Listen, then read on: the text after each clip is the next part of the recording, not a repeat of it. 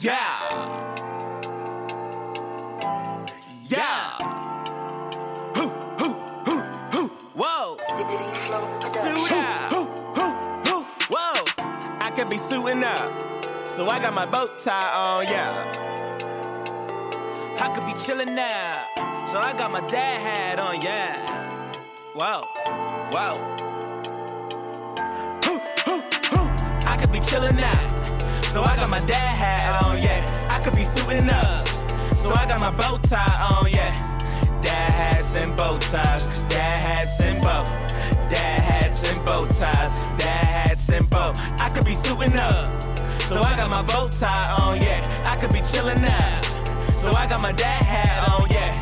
Dad hats and bow ties, dad hats and bow, dad hats and bow ties, dad hats and bow ties. Ladies and gentlemen, we are going to start off like this. 2022 is saved, y'all. Let's go.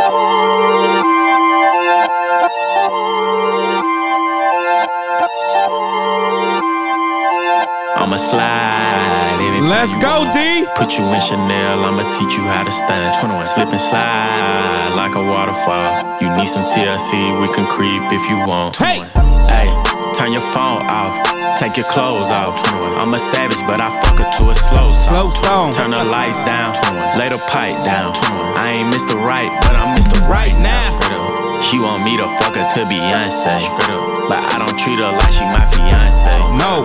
Make that thing sing like Sade. Ooh. 1942, it ain't no Chardonnay. Yes. In a lounge truck, yeah, with my Richard on. I want shits with a dip though. You know where we going with this? We in quarantine, but my M's long, but it lame. He got friends on, got a couple spots, and they are on. Bought a penthouse, cause I'm never home. Nope. Threw my heart out the window, feelings gone. Threw my heart out the window, but I'ma slide anytime you want. Hey. Put you in Chanel, I'ma teach you how to stand. Yes. Slip and slide like a waterfall. You need some TLC, we can creep if you want.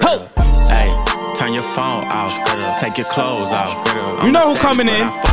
You know who coming in, D. Turn the lights down, lay the pipe down. I ain't Mr. Right, but I'm Mr. Right now. 21. Turn your phone off, Ooh. take your clothes off. I'm Yes. sad, but I fuck her to a slow Slow song. song. Said the nail lady went and did her toes wrong. Said the last man was always playing Drake songs. Man, fuck that. Let's go here. Let's go here, D. Wow. 2022 is saved, y'all. Drink served like it's liquor. Street life will have you catching up to God. Quicker. Oh man. This is my shit, though. Cripper. Project Pat, what up? Made so much money off of dummies. Off for dummies. Damn. I'm sorry, Drake. 21 killed you on this one. I'm Mr. Body Catcher, Slaughter Gang Soul Snatcher. Woo. Ain't no regular F-150, this a fucking raptor. No capper, street nigga, not a rapper. Chopper hit him and he turned into a Booty clapper. That line was Crazy. OL gang reppin'. We done baptized more That's niggas really than bad. the damn That's reverend. horrible. Kappa Alpha, me and my gang, we do all the steppin'. Who you checkin'? It's FN, shoot east or west end. Let's go.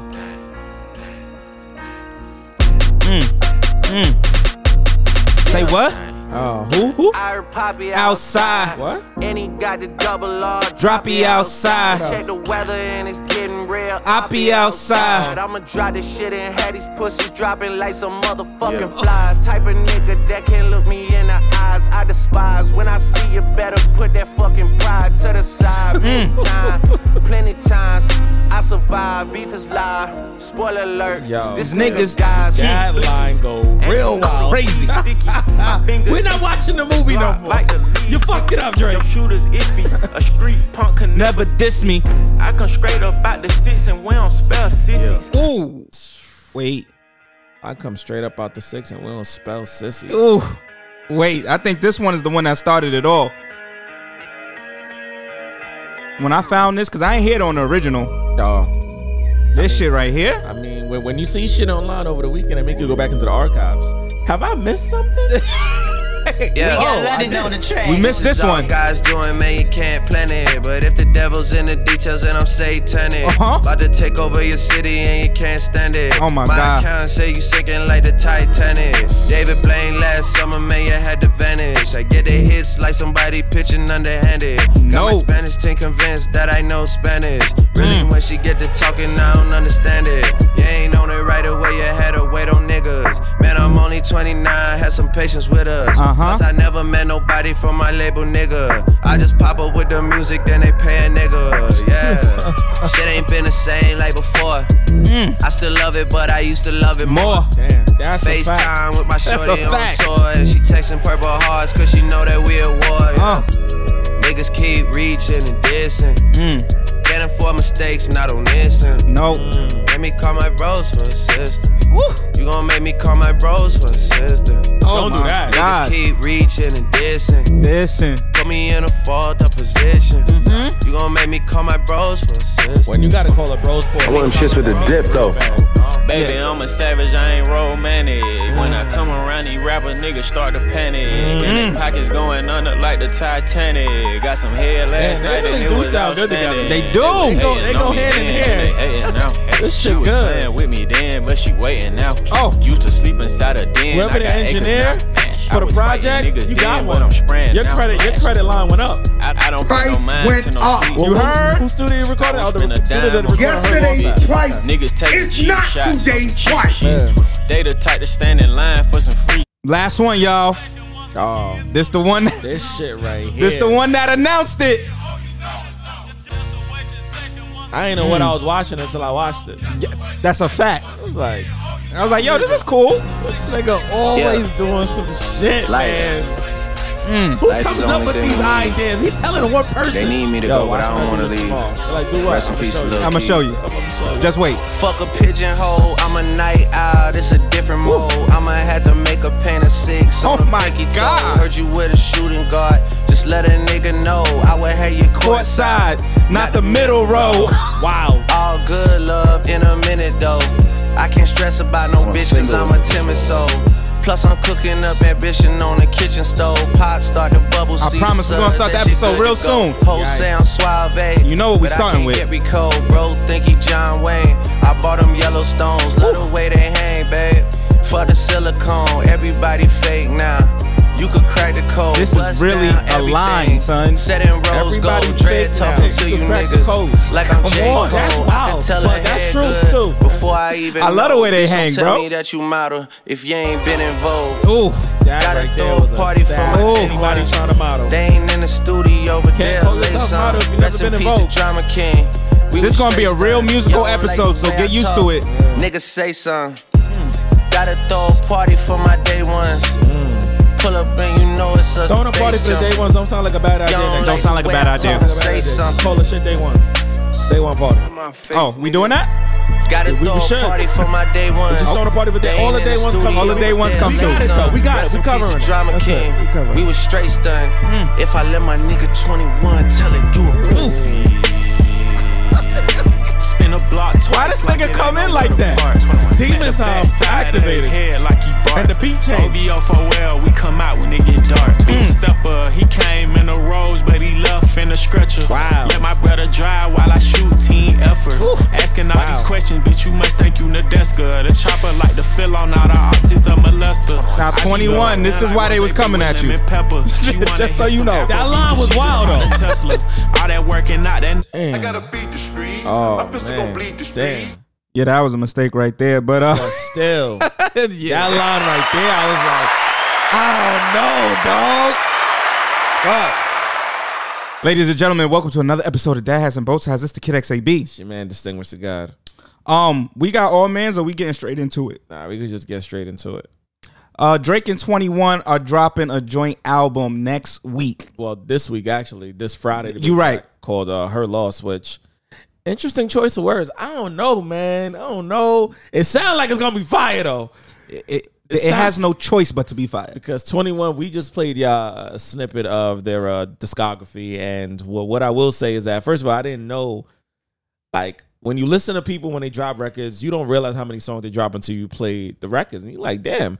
Because Drake could have did this with 2 Chainz. Drake could have did this with Rick Ross. Drake could have did this with Drake. Drake could have did this with Hov. Drake could have did this with Nicki. He could have did this with a plethora. Because Drake could have did this with Lil Baby. Yo, actually, him and Lil Baby might be crazy. A Drake Nicki one too would be Drake stupid. Nicki would.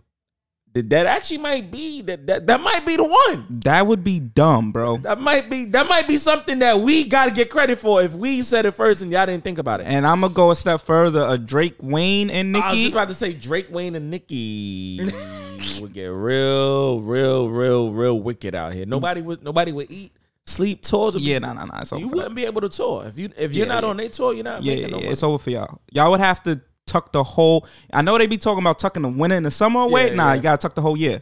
Oh yeah, true. Yeah, the year is done for y'all niggas. I'm sorry.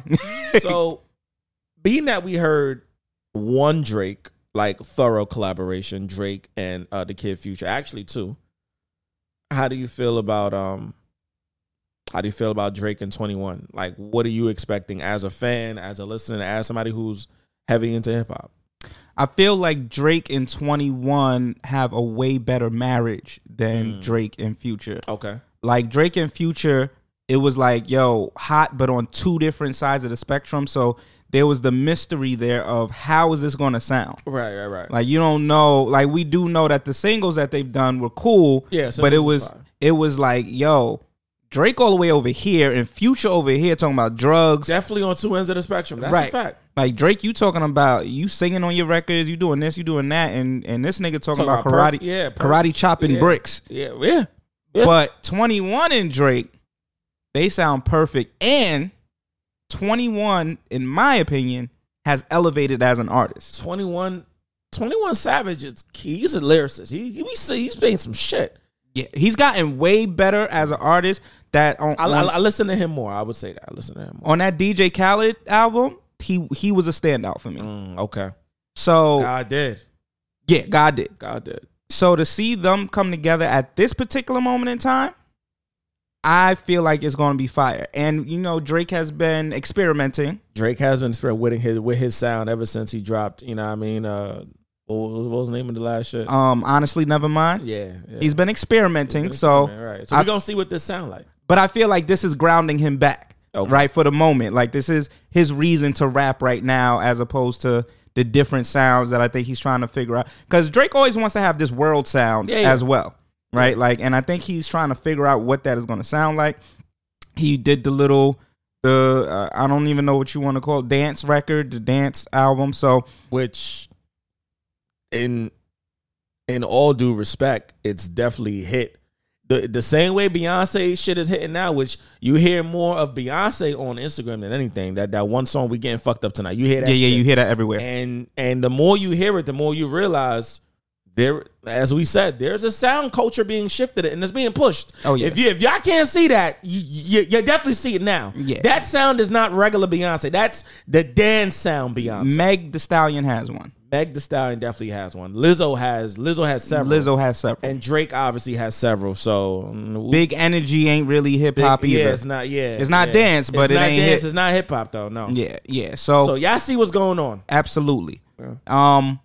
But yeah, I think that this is going to. The music scene in 2022 has been very disappointing and lackluster. Right. Beyonce, I like the album, but it didn't change culture. No. Like, it didn't have the cultural impact that Beyonce normally has. It has Lemonade. Yeah, right. Lemonade. Like, Lemonade, like, that shit started discussions. Panels.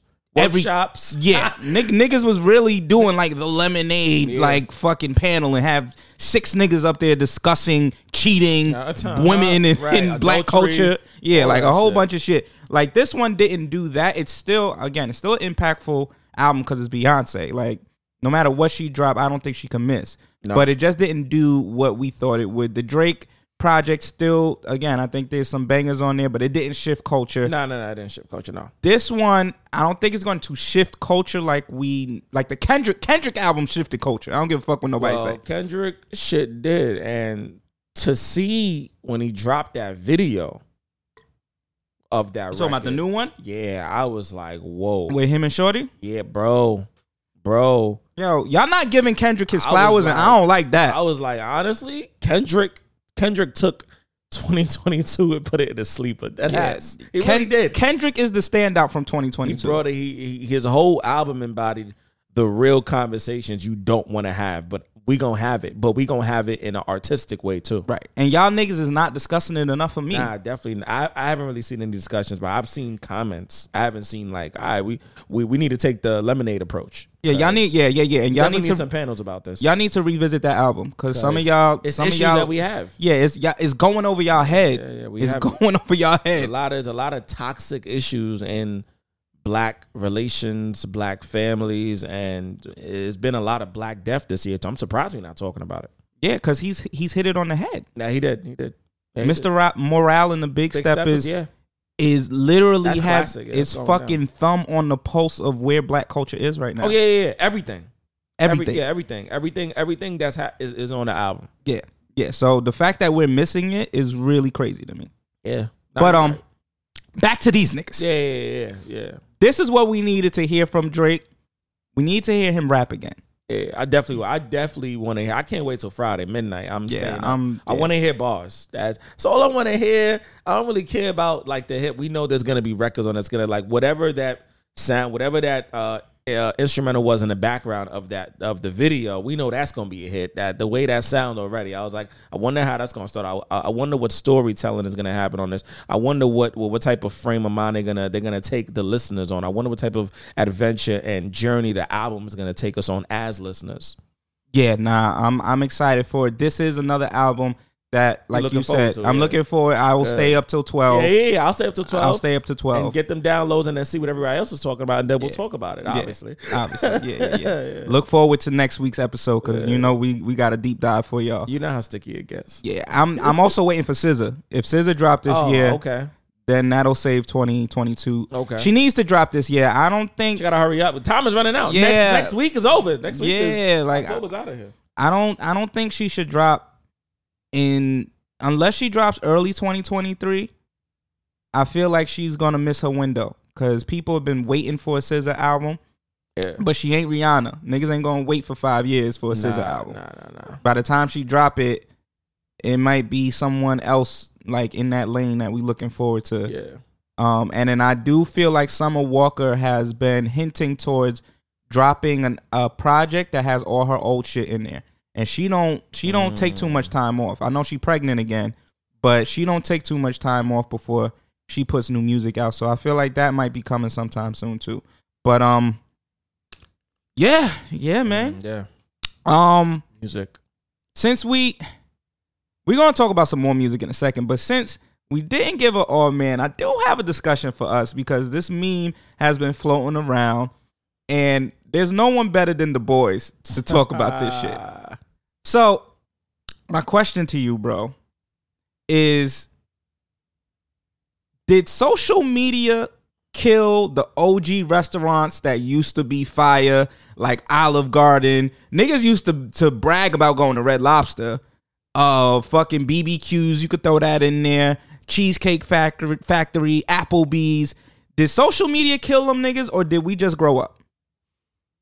I feel like a lot of people did grow up. I mean, to be honest, Olive Garden is my favorite restaurant of all time. One of my favorite too, so bro. I'm not even gonna act like I'm on this new wave. I'm not even gonna act like I don't like a little Olive Garden. Definitely love me some Olive Garden.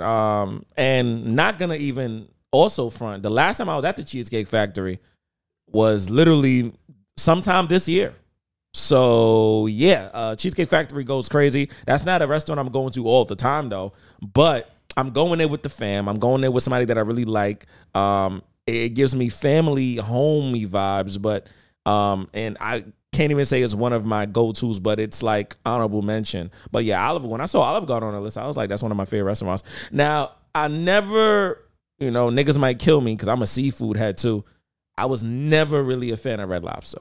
Me personally, I was never really a fan of the food, like choice-wise. And I think that's because when I was dating this young lady at the time, you know her, she was a Red Lobster head. She used to love, and I was only going to, and I feel like I was only going to certain restaurants because the women I was dating. I wasn't going to restaurants because I was a fan of the restaurant. Right. So that, I guess, like that, I'm not really even a part of this conversation because I'm not like these ain't like my go-tos like that. There's only one of them that's really my go-to.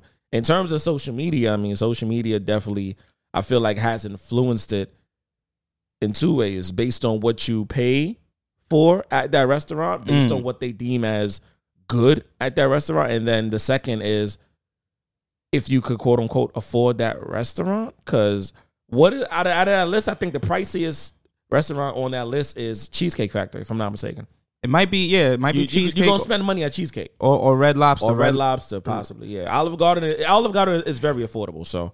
I mean, I feel like Applebee's is probably the least, the most affordable on that list, I would say. I feel like culture has shifted, partly because of social media, but when I feel like when we were growing up, everybody from adults to teenagers would say that those were good date spots. Yeah, Red Lobster was probably the number one out of that whole list. If you took somebody to Red Lobster, like you were taking your wife to Red Lobster, you were taking your girlfriend to Red Lobster, and nobody looked at that and said that's cheap or that's a bad date or anything like that.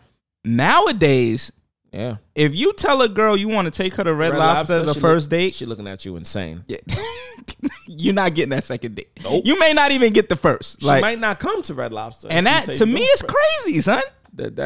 Bro, that is crazy, but they look at it like it's McDonald's. But look at what we're saying. We're saying if the girl, that means that this whole thing is being dictated by women. It is, and social media. Right. But I know what it's attached to, or I feel like I've cracked the code. Okay. Shout out to Drake. Okay, Drizzy. Because social media is this place where you have to seem like you're in the most exclusive places in the universe. Red Lobster was never exclusive, though. It's a chain restaurant. All those that we mentioned are chain restaurants. Right. Yeah, they're going to live on. Yeah. You're not going to take too many selfies and pictures and videos being in a chain restaurant. Unless it's like a dope-ass backdrop or something particular is happening. Right. And even that, you don't want, in today's day and age, you don't want niggas to know you're at Red Lobster. You at Red Lobster. Or you at Olive Garden, right. They much prefer now to go to like a more, I won't even say like, yes, you got the chains like Tao, but those are considered like hip hop royalty restaurants. Right, now. they're like top tier. So up there. that's like Gucci. That's like showing niggas, oh look, I got a Gucci bag. Right, that's like Versace. If Versace had a restaurant, right, you in there wilding. Right, so you got those, but then they want the exclusive spots that just look fancy and high end. Correct. Like, a lot of women will prefer now to be taken to a restaurant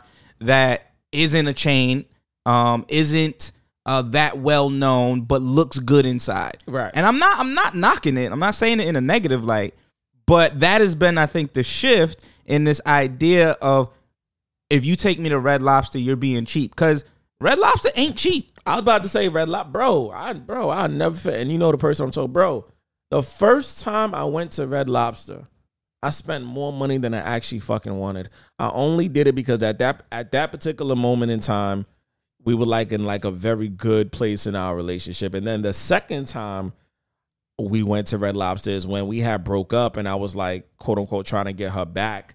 And I knew at the time, I'm like, this is somebody that we've done shows together. We've produced stuff together. We've done music together. I'm like, this person's quote unquote appetite. Hope niggas don't take this wrong, but this person's appetite for food is just OD. Like, why are we at Red Lobster now? And I'm literally about to drop $300 because now you want a bottle now, and you want fucking the bucket tray, and you want all this extra shit. It's like, yo, I just came here to eat food. Yeah. I ain't come here for all the fucking theatrics. All that shit. Yeah. God damn, son. Now I remember being in a predicament one time where, and it's not a nice feeling where it's not when you running out of money. Or you just set a budget, right? Like, damn, I'm about to be negative tomorrow. Yeah, like I remember one time I set a budget, and my budget was decent. It was like $350. I was like, yo, anything over $350, I'm like, we're not gonna go over $350. Like, in the restaurant I knew that we were going to, I'm like, it's very hard for us to go over $350. Got to the restaurant and that bill was $500. I was like, yo, This is really cutting. Wait, hold on, time out. What part of the bill was $500? Your part of the bill or her part of the bill? Nigga, my part of the bill was maybe $70. You're lying. Yeah, nigga. You're lying, bro. You're lying. I'm dead ass, bro. Dead ass. My part of the bill was like, and I'm inflating it because my meal was 30 something. And then I probably that's what most niggas' meals be anyway. And I got at the table about 30, 40. Yeah, and I got a lemonade or some shit like that. So you know that's like $6. Drink, right? That's like $6. So let's say 40. And then you put tip and tax on top 50, of that. 50, which 55. Is not bad. Right. So 50, 55, but I put a luxury tax on it, 70. Let's say my part of the bill is 70. The rest of that shit was her. What nigga, what did she order besides the food? And I hope she finished it. I don't even remember she finished it, but don't sound like she I remember this shit, and it was hilarious to me because I was like, yo, what is happening right now? So she ordered the lobster, right? Which off rip, we know that's over $100. And it was a full lobster. Oh, shit. And I was like, okay, this is her meal. It's interesting, though. Like, why would she order her meal first? Oh. And then she was like, nah, this is appetizer. An appetizer. Nigga, what are you talking about? Okay. And then she ordered a steak. Wait, what? And then a bottle. Wait, nigga, you let her order a steak and lobster? Son, it was a lobster. Bro, you gotta choose. You gotta do better than that. Then it was a steak, and then it was a bottle. For me, you gotta choose. You either getting lobster, or I know it's on my tap. You either choosing lobster, or you're not having both. I'm not Denzel Washington. Now she did. She to her credit, I'll say she asked you. She asked if she needed to pay for the bottle or not. Like she was like, I will pay for. I know you don't drink, so I will pay for the bottle. But I just be feeling like shit like that be a test. You know what I'm saying? Bro, like, bro, do I want to call you broke today or not? But wait. What year was this? This was, I don't know. This was a while ago. It's 2014, 2015? Nah. It was closer to now than that. But okay. So when you say a test, whose test was this? Was this hers or yours? I mean, ain't because I don't know how you could have failed the test when we know you didn't. When we know you weren't taking you on a date, you were taking her on a date. She was. I think it was your date, and we're gonna get into this, but I think scenarios like that is a test for both people, right? Really? Yeah, because I think on her end, she's probably testing the limits of my pocket, right? Am I able to afford some of the lifestyle that she is interested in living on a consistent basis? And then on my end, I'm testing to see if we're compatible with what we think is acceptable to spend on a night out. What number date was this? This was someone that I've been dating for years and off and on. So okay. So it wasn't like a person. On a first date, I think that is even more bananas. That's bananas from someone that you've known for years, and that wasn't like an anniversary or something. You know what? I'll give this much credit. It was like a celebration for something, an accomplishment that they achieved. Okay. So I'll give them that. I will give them that. But on a first date though, that's some wild shit. Well, I'm sorry you went through that, and hopefully that never ever happens again, because we are now leveling up. I mean, and it wasn't like I don't feel like it was a sorry I went through that type of moment, but it was definitely a learning experience in terms of, like you got to figure out what your compatibility with somebody is. Right. And that is an ego test, because a lot of men will do that and then be mad at the woman. Right. But I'm not going to say you can't be mad at the woman. Right. However, you need to be more concerned with yourself. Right. In terms of that. Stop pursuing that then. Right. If you know that's not going, she's not going to change her preferences and what she wants and what she likes. But you can change your pursuit of that if you know that's not going to fit in your life. Correct. Like, and I think a lot of men, they get it a little confused, but we're gonna return back to this conversation in a second. Charlemagne Charlamagne said that Kanye West called him complaining about Pete Davidson's dick. Yo, that was insane. I don't know, bro. And then I'm just like, why y'all niggas why is the conversation even being had about a nigga's dick amongst y'all as if this is like the end all be all in terms of the nigga you having a conversation with? What is he supposed to do about this nigga's tennis dick? What is he supposed to really do? What? You're not calling me just to call me. You know Pete is my friend, right? Nori's like, you know that's Charlamagne's guy. So you're calling me. He's like, we got to save the new Marilyn Monroe. You know what happened to Marilyn Monroe, right? Marilyn Monroe died of drug addiction, so we got to save the new Marilyn Monroe. Talking about Kim. And I'm like, yo, you know Pete is my friend, right? So he's going on. And then finally he goes, my wife is out here fucking a white boy with a 10-inch penis and you won't help me? My wife is out here fucking a white boy with a 10-inch penis and you telling me that's your friend, but you're supposed to be culture? That's crazy, bro. He's screaming on the phone. Somebody help. Entertaining. Yes. Entertaining. Hilarious. What am I supposed to do but laugh at that? What the fuck? Like, you got it. You're not calling me just to call me. You know Pete. That somebody help sounded crazy. And that was Kanye's voice. That was Kanye's voice. Which is crazy. I gotta find that drop. Yo, I gotta get insane. that, bro. I know we not talking about this man. Like we're not going in depth. We know he's done more fucking crazy shit. We may revisit the Nori situation only from the podcast perspective. But we'll see. But this shit was too funny for us not to talk about. This was hilarious, bro. That was bad. That was bad. Now that was bad. Fellas, I'm gonna say this. I'm gonna go on the. I told you I'm here to pod today, D. I'm on Demon Top. This is why you don't ask certain questions. This is why when your girl deals with another nigga, right? And y'all, you know what I mean? Y'all was broken up, whatever the case is. This is why you don't ask how big that nigga was. Because you might not like the answer. You might not. Your 6-inch dick might not like the fact that the new nigga or the nigga she just left to get back with you had a 12-inch. You might not like that. And that's what it sounded like happened to Kanye West. What I was also saying to myself though, Kanye, if it's that serious, or if it was that serious, or in general, if it's that, bro, you got money where you could just get a bigger dick. Yeah. I mean, I'm not. He do got that. I'm not saying money gonna solve all, and I'm pretty sure to get a bigger dick is probably gonna be about 50, 60 G's. I mean, I don't know how much it is really to get a BBL because I've heard from women the price varies. But I mean, the DDL, Dr. Miami was talking about he'd do it for $500 during the pandemic. I think he was joking though. Nah, $500K. That don't. No, $500. Oh, nah, he was definitely joking. Get the fuck out of here. I mean, it's supposed to be a simple surgery. So No. I believe that surgery is super simple, and I also believe that surgery is probably, in terms of what you would go through, it's nowhere near what women is going through. I mean, that's a whole woman's ass. Yeah, nah. So that's a whole woman's ass. From my understanding, all of us got extra meat. Right.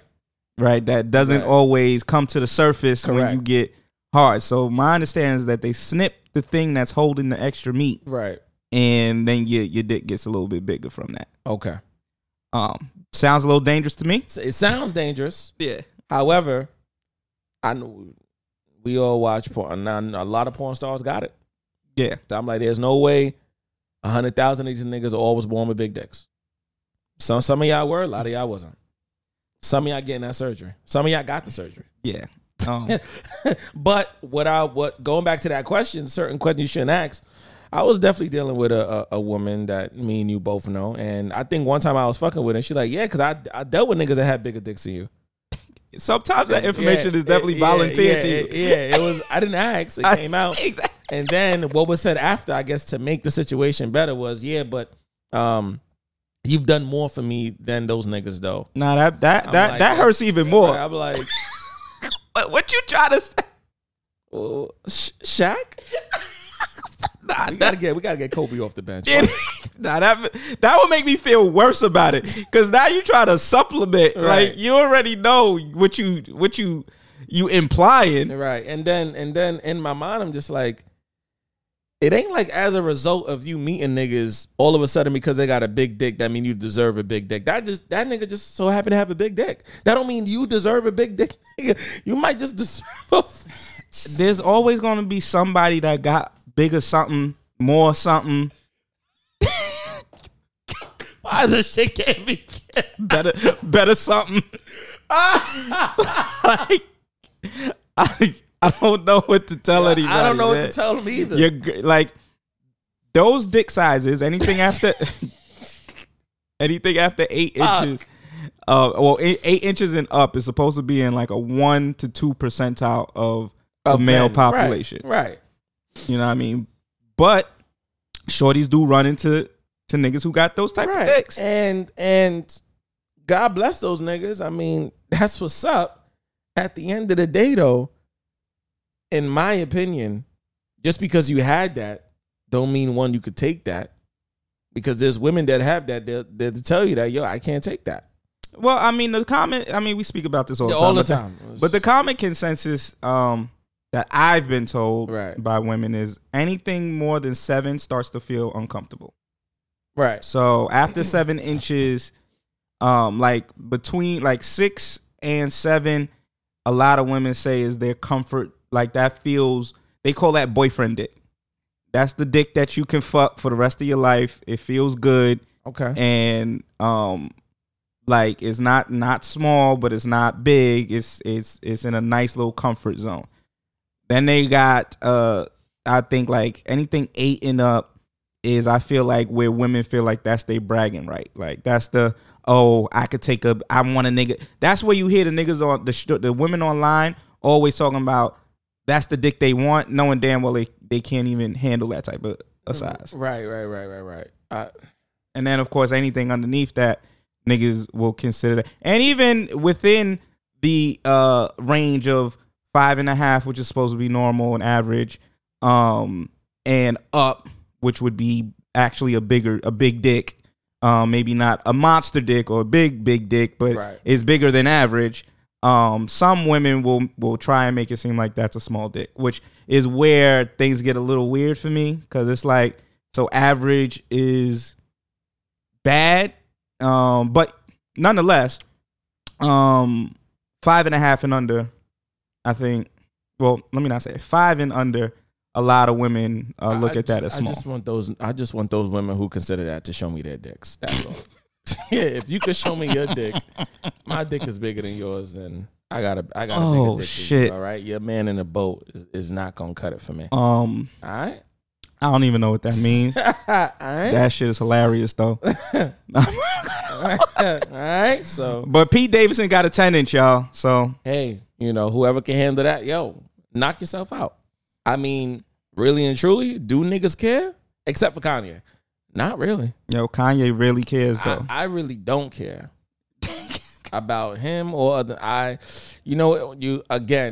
said this, man, some of y'all, you gotta get comfortable with your body, and you gotta be comfortable with the dick that God gave you. And if you're not comfortable, do what these women do. Like how they not comfortable with their ass, with their titties, with their lips, with their face, go get plastic surgery.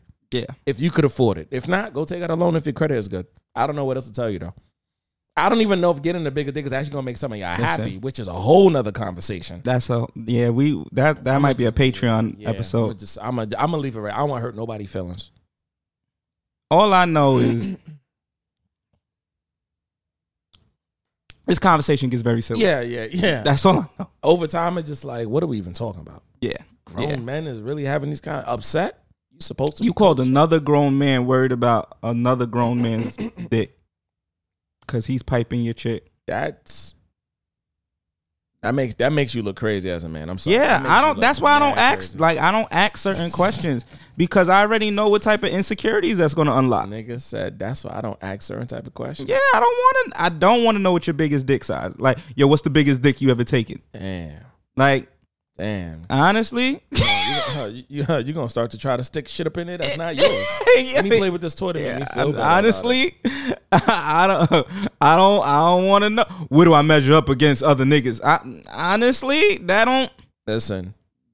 These are conversations that I know certain niggas be trying to open the door to, whether it's curiosity. And it's if it's curiosity, just understand what you might be opening the door to. The next conversation is gonna be when you start fucking the chick, she's gonna be like, all right, measure your dick first.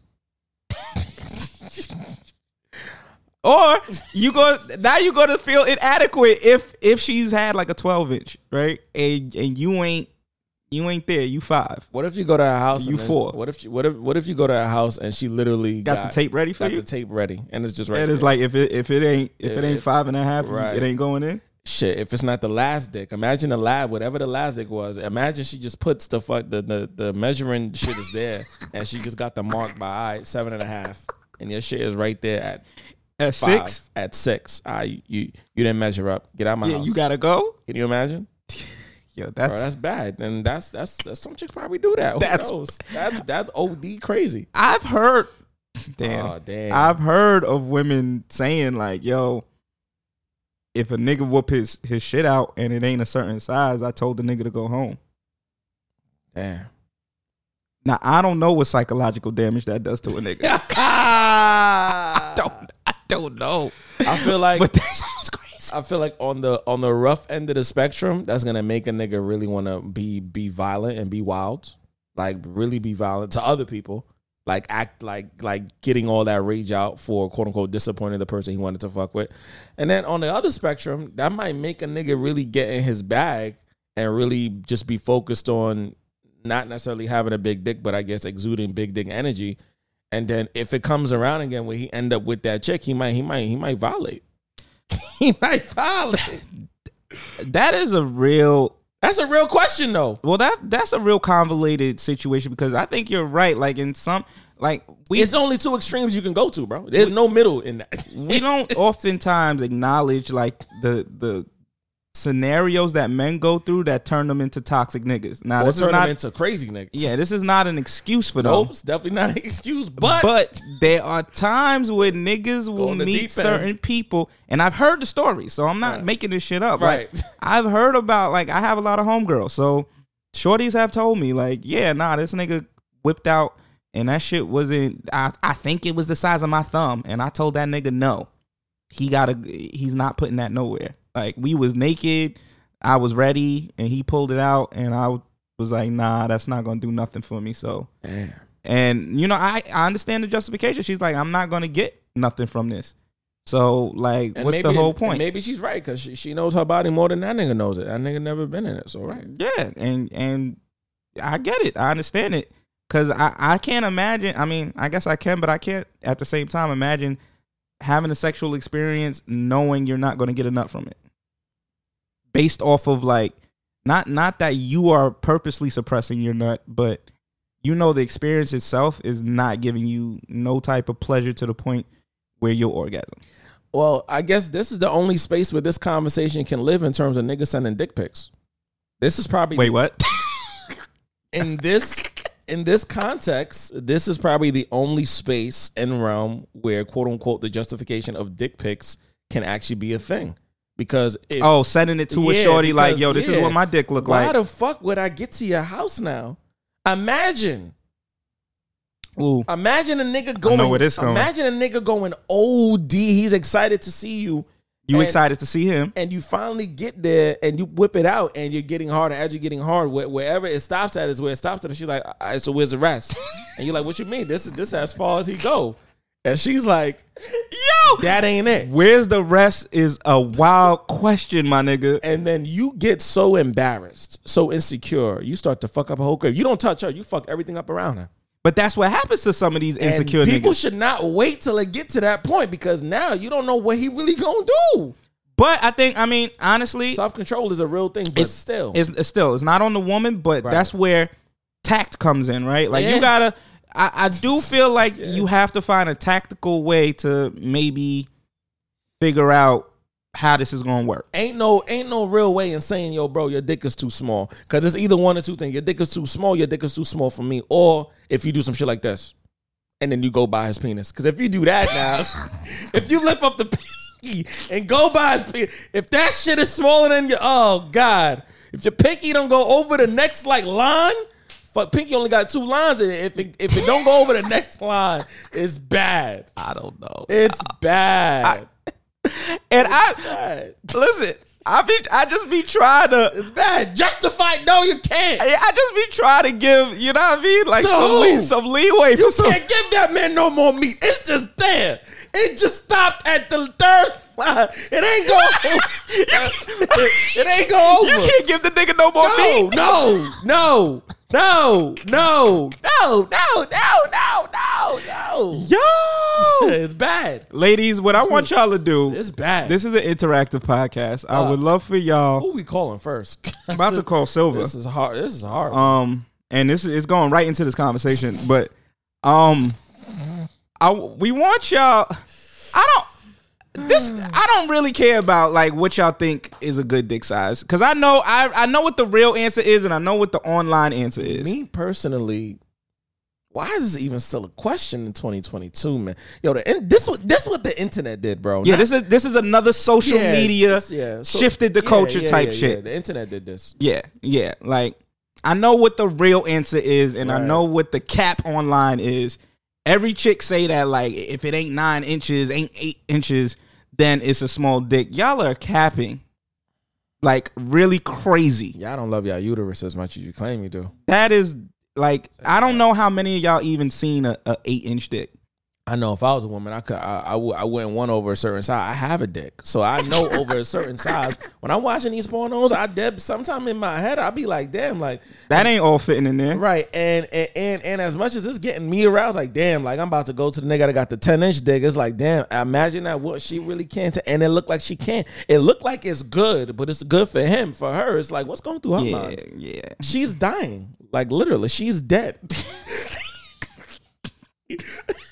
That's not even. We told y'all we came to body moving up and down. We told y'all we came to pod. I'm gonna call this special guest real quick. Oh my god.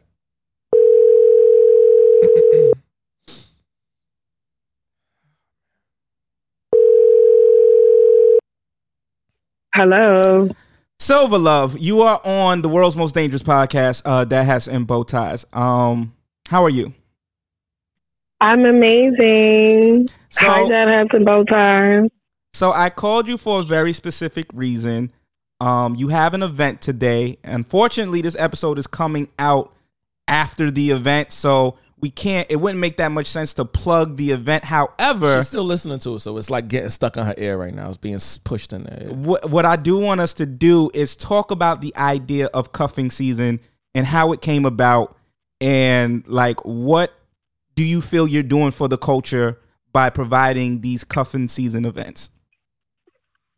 Okay, so cuffing season came about because, I have some very good looking friends, and they have trouble getting in or staying in relationships. So for me, as a recovering toxic myself, wow, is this a news telecast? In recovery, working on myself, I know that when you teach, you learn twice. So the relationship conversations are so that we have more fruitful, prospering, sexual, ambitious, romantic couples with longevity.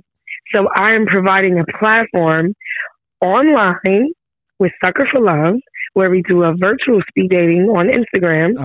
And then we have our in-person cuffing season, which, is a product of the live. So we do the lives, we do a couple episodes of the live, and then it works its way up to meeting in person right before cuffing season, which is when it gets colder and you need that special someone to wrap their arms around you.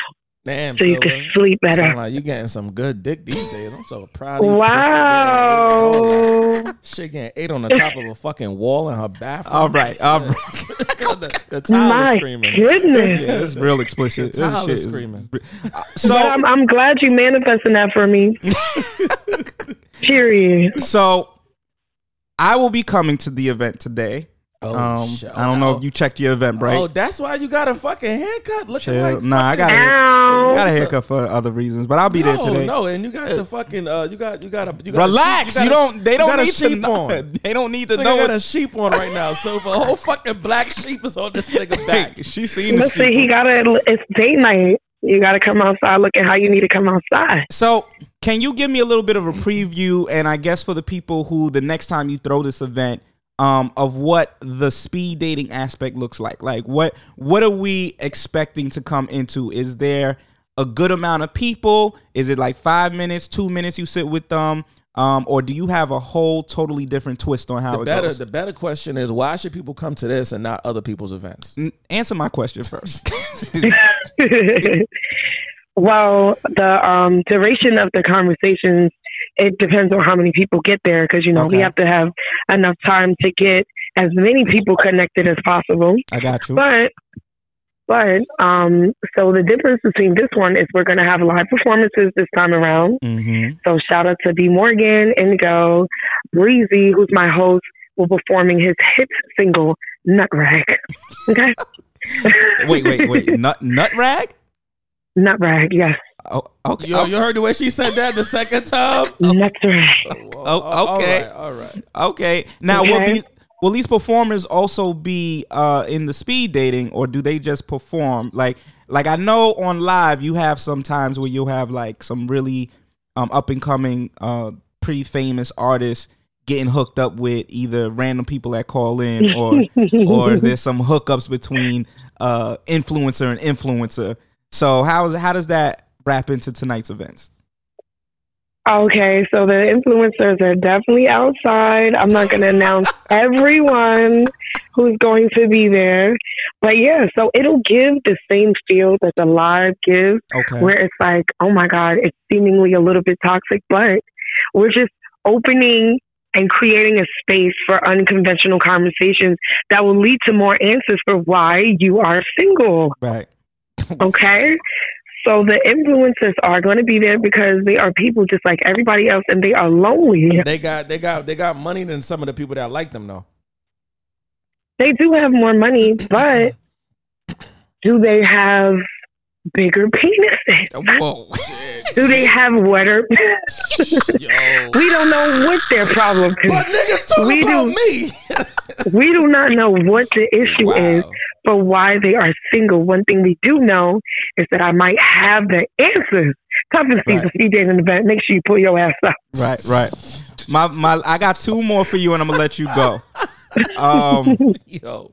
Damn, don't tell me I just forgot. What is wrong with Silva, dog? Like, what's wrong with different, you? Man. There's nothing wrong with me. It's only what's right. Okay. Silva, you gonna pull up for our end of the year wrap up? You gonna join us on the couch? Yeah, I have to join you for the couch. Okay. So especially because you already done told everybody.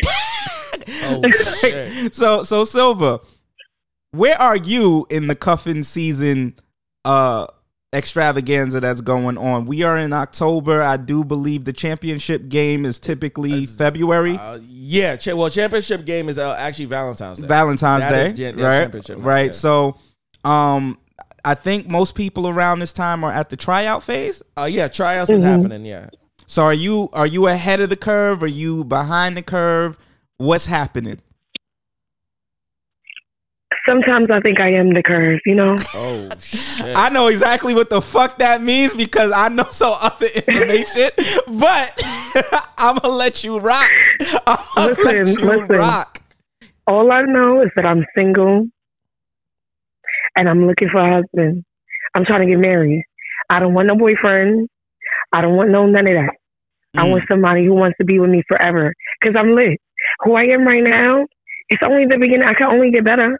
So why I'm doing the whole boyfriend thing? That's a waste of time. I'm old. I'm grown. Okay. I get it, but so listen, I'm gonna tell you, this is the type of person I've chose to be. Okay. I'm gonna be the person that seems like they don't got shit going on, and then I'm gonna come outside married. Period. Because I'm at cuffing season. I'm going to cuffing season. Okay. Well, I'll see you later tonight. All right. Okay. Period. Thank you for joining us. And we promoting this event, so we will definitely do. Is there another one before the year is out, or is this just going to be in October? The next one will probably be in February to pick up the leftovers. Oh, shit. Okay. Damn, leftovers. And by leftovers, I mean me. It's going to be me again. And my last one, I'm going to let you go, is have you seen successful couples come from your events? That's a great question. That is still to be determined, to be seen. Okay. No, in terms of longevity, that's still to be seen. All right, not longevity, but have people connected and gone on a few absolutely. dates? Absolutely. Okay, that's yes, great. absolutely. So you're not seeing and one thing about it is they having sex. People is having sex after this event. Oh, okay. They might step out to the bathroom during the event. I don't know, but that's between y'all and y'all God. Okay. That's why Nutrag. I don't have condoms. Not even condoms. Condoms? What the fuck? I don't have condoms. But we got that Nutrag. Make sure y'all stream Nutrag by Breezy Obama. It's on all streaming platforms. Nutrag. Because everybody needs a good Nutrag. Silver, okay? I'm going to let you go. On that note, we will talk to you later. Later, y'all. Thanks for having me. No doubt. What just happened? And they think we bad. Yo, I don't know what that wasn't even an interview. That was like a fucking blimp, dog. That was. Well, cuffing season 100% is happening. Yes, and definitely in full effect. I guess that leads into this next question. Yeah. Yeah, so I don't even know if as niggas we allowed to have this conversation. I don't even know what that means. We allowed to have any conversation we want. So I'm gonna play the conversation and I'm gonna return back to that comment. Okay. Let's start off here. Who have been dating someone for 6 years? You take a 23andMe test and you find out that your boyfriend of 6 years is your brother. Like full, both same parents. How the fuck? Okay, they were both adopted. They ended up meeting in high school by chance. So this how I know God has a sense of humor, because why would that nigga do that to them? She says we have a house together and a whole comfortable life. It'd be weird if they do stop. They had family reunions and you looking at like, damn, I know my sister got good pussy. I'm gonna stay. Because what do? You've already been fucking him. Y'all living together. Y'all been together for 6 years. What we gonna do? Break up? Right, every week. Every week is some shit. First, the dogs was fine. And you gonna stay with your brother and keep sucking his dick? Because you need jail. You know that's illegal, right? Because they didn't grow up as siblings. But it's science. To think about all of this is insane right now. Shout out to Cocktails. It's too much. It's too much. How you feeling? I don't even want to talk about it. Yeah, exactly. Right. As two niggas, are we even allowed to discuss this? I don't want to talk about it. Now. It's weird. It's just bad. I got to. I hope they my sisters. I do hope they my never did nothing with. I hope they are my sisters. Though. Now, what the fuck? I know for me. Damn. I'm gonna just say this. I know for me, like that information is like Pandora opening the box. That information is like Eve biting the apple. Once you know that shit, it transforms and changes everything. So I don't know if I could stay. Do they have kids? I think in this scenario, I mean, it don't matter. They was fucking your sister. But like, I think there's a valid question of like, do y'all stop being a thing? You hitting your sister from the back, though. All right. Okay. Okay. Yeah, this is getting uncomfortable. What the fuck, bro? What you mean? Valid question, nigga. You gotta stop. You gotta just stop. You gotta go to church. Something gotta happen. Nigga, play the clip. Nigga, got something bad gotta happen because ain't no way I'm gonna keep doing this. Nigga! I know better. Hey, yo, what the fuck? Right, all of it. Cardi, everybody. Fucking bean pie, everything gotta go. We must build before the back shots. We must handle the business before the back shots. It is consciousness over the cookies. It is politics over the punani. It is revolution over the romance. What the fuck? Bro, just to even think about it is bad. Emotional damage. A lot of it. Yeah. A lot, bro. Yeah. Same mother and father goes crazy, though. I can see maybe one of their parents, and that's still not a big difference, but one of my cool, so you like my half, but you my full sister. Yo, that go wild, we though. Got like the same blood. That scenario is wild. You're adopted. Y'all both get adopted by different families. And then realize. And this shit probably happen a lot in the Midwest. I was about to say, in the Midwest, it happens a lot, I'm sure. And then y'all link up. Y'all going to the same high school, or y'all link up sometime later. Sweethearts, y'all know. So nobody saw a feint of resemblance. That's where it needs to go. Right. I blame the niggas around them. Right. A birthmark, something on the body, not even in the private part, maybe on the back, maybe on the around the face, the neck somewhere. So brother, when you was kissing, you didn't really. Nah. I don't put it on them. But the families that adopted them, somebody should have known. The families that adopted should have been able to say, "Oh shit, wait, that's his sister or that's her brother." Hey, y'all actually brother and sister. Yeah, we gotta have a talk with y'all before we actually say all of that. But we gotta really break it down so nobody think we trying to break y'all up. Even though we trying to break y'all the fuck up. I can't. Y'all high school, y'all got to know each other in high school. Which so the families, y'all had to have gone to a PTA meeting or something. Somebody went somewhere and knew something sooner than later. So y'all just let these niggas continue to date. You trying to tell me these niggas ain't bring each other over the crib at no point until they bought a house? How'd it get all the way to a house? 6 years? Yeah, and nobody said nothing. Nobody said shit. Nah, the system and the parents, everybody feel like I do understand in some instances there is a lot of anonymity in terms of who knows what. So maybe the adopted parents didn't know. Okay. I'm gonna throw that out there. Okay, so that we don't sound completely ignorant. But yeah, I don't know, man. Listen, that's a setup. The moral of the story is XAB, somebody knew something, and by the time they knew these two young people were getting more and more serious or more vocal about their seriousness towards each other, y'all can still love each other. You just can't love each other like that. Then again, I can see them breaking up, how that can cause a whole array of other issues.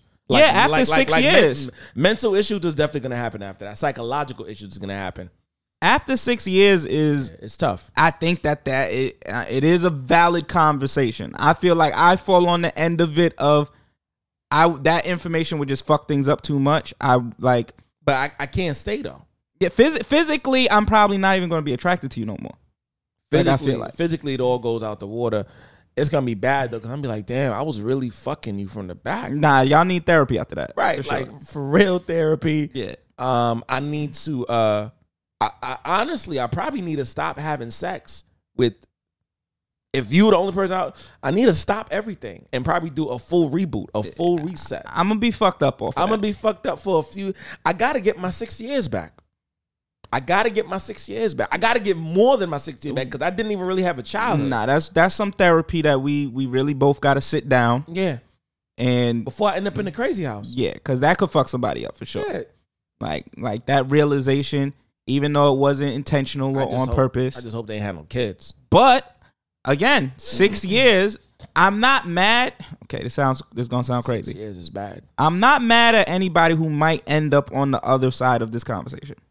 Right. If you've been dealing with somebody for 6 years, I don't know if I'm that might sound crazy, but in terms of the not growing up as siblings, the science part of it still lasts. So that point is valid and correct. But I'm not 100% mad. Okay, let me rephrase what the fuck I'm saying. I'm not mad at someone who might have a hard time transitioning out of that relationship. Right. Like I think that is the best option. But I'm not mad at someone who may not just jump to that conclusion. They might need some time to get there. So, but yeah, that shit was crazy. Oh, man. We're gonna have to do this.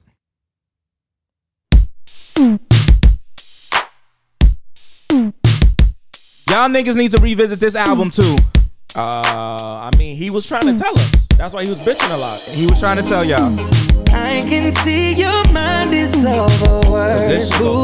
This shit go crazy. Tension in your body when I touch you. This record really goes crazy. Girl, you deserve it.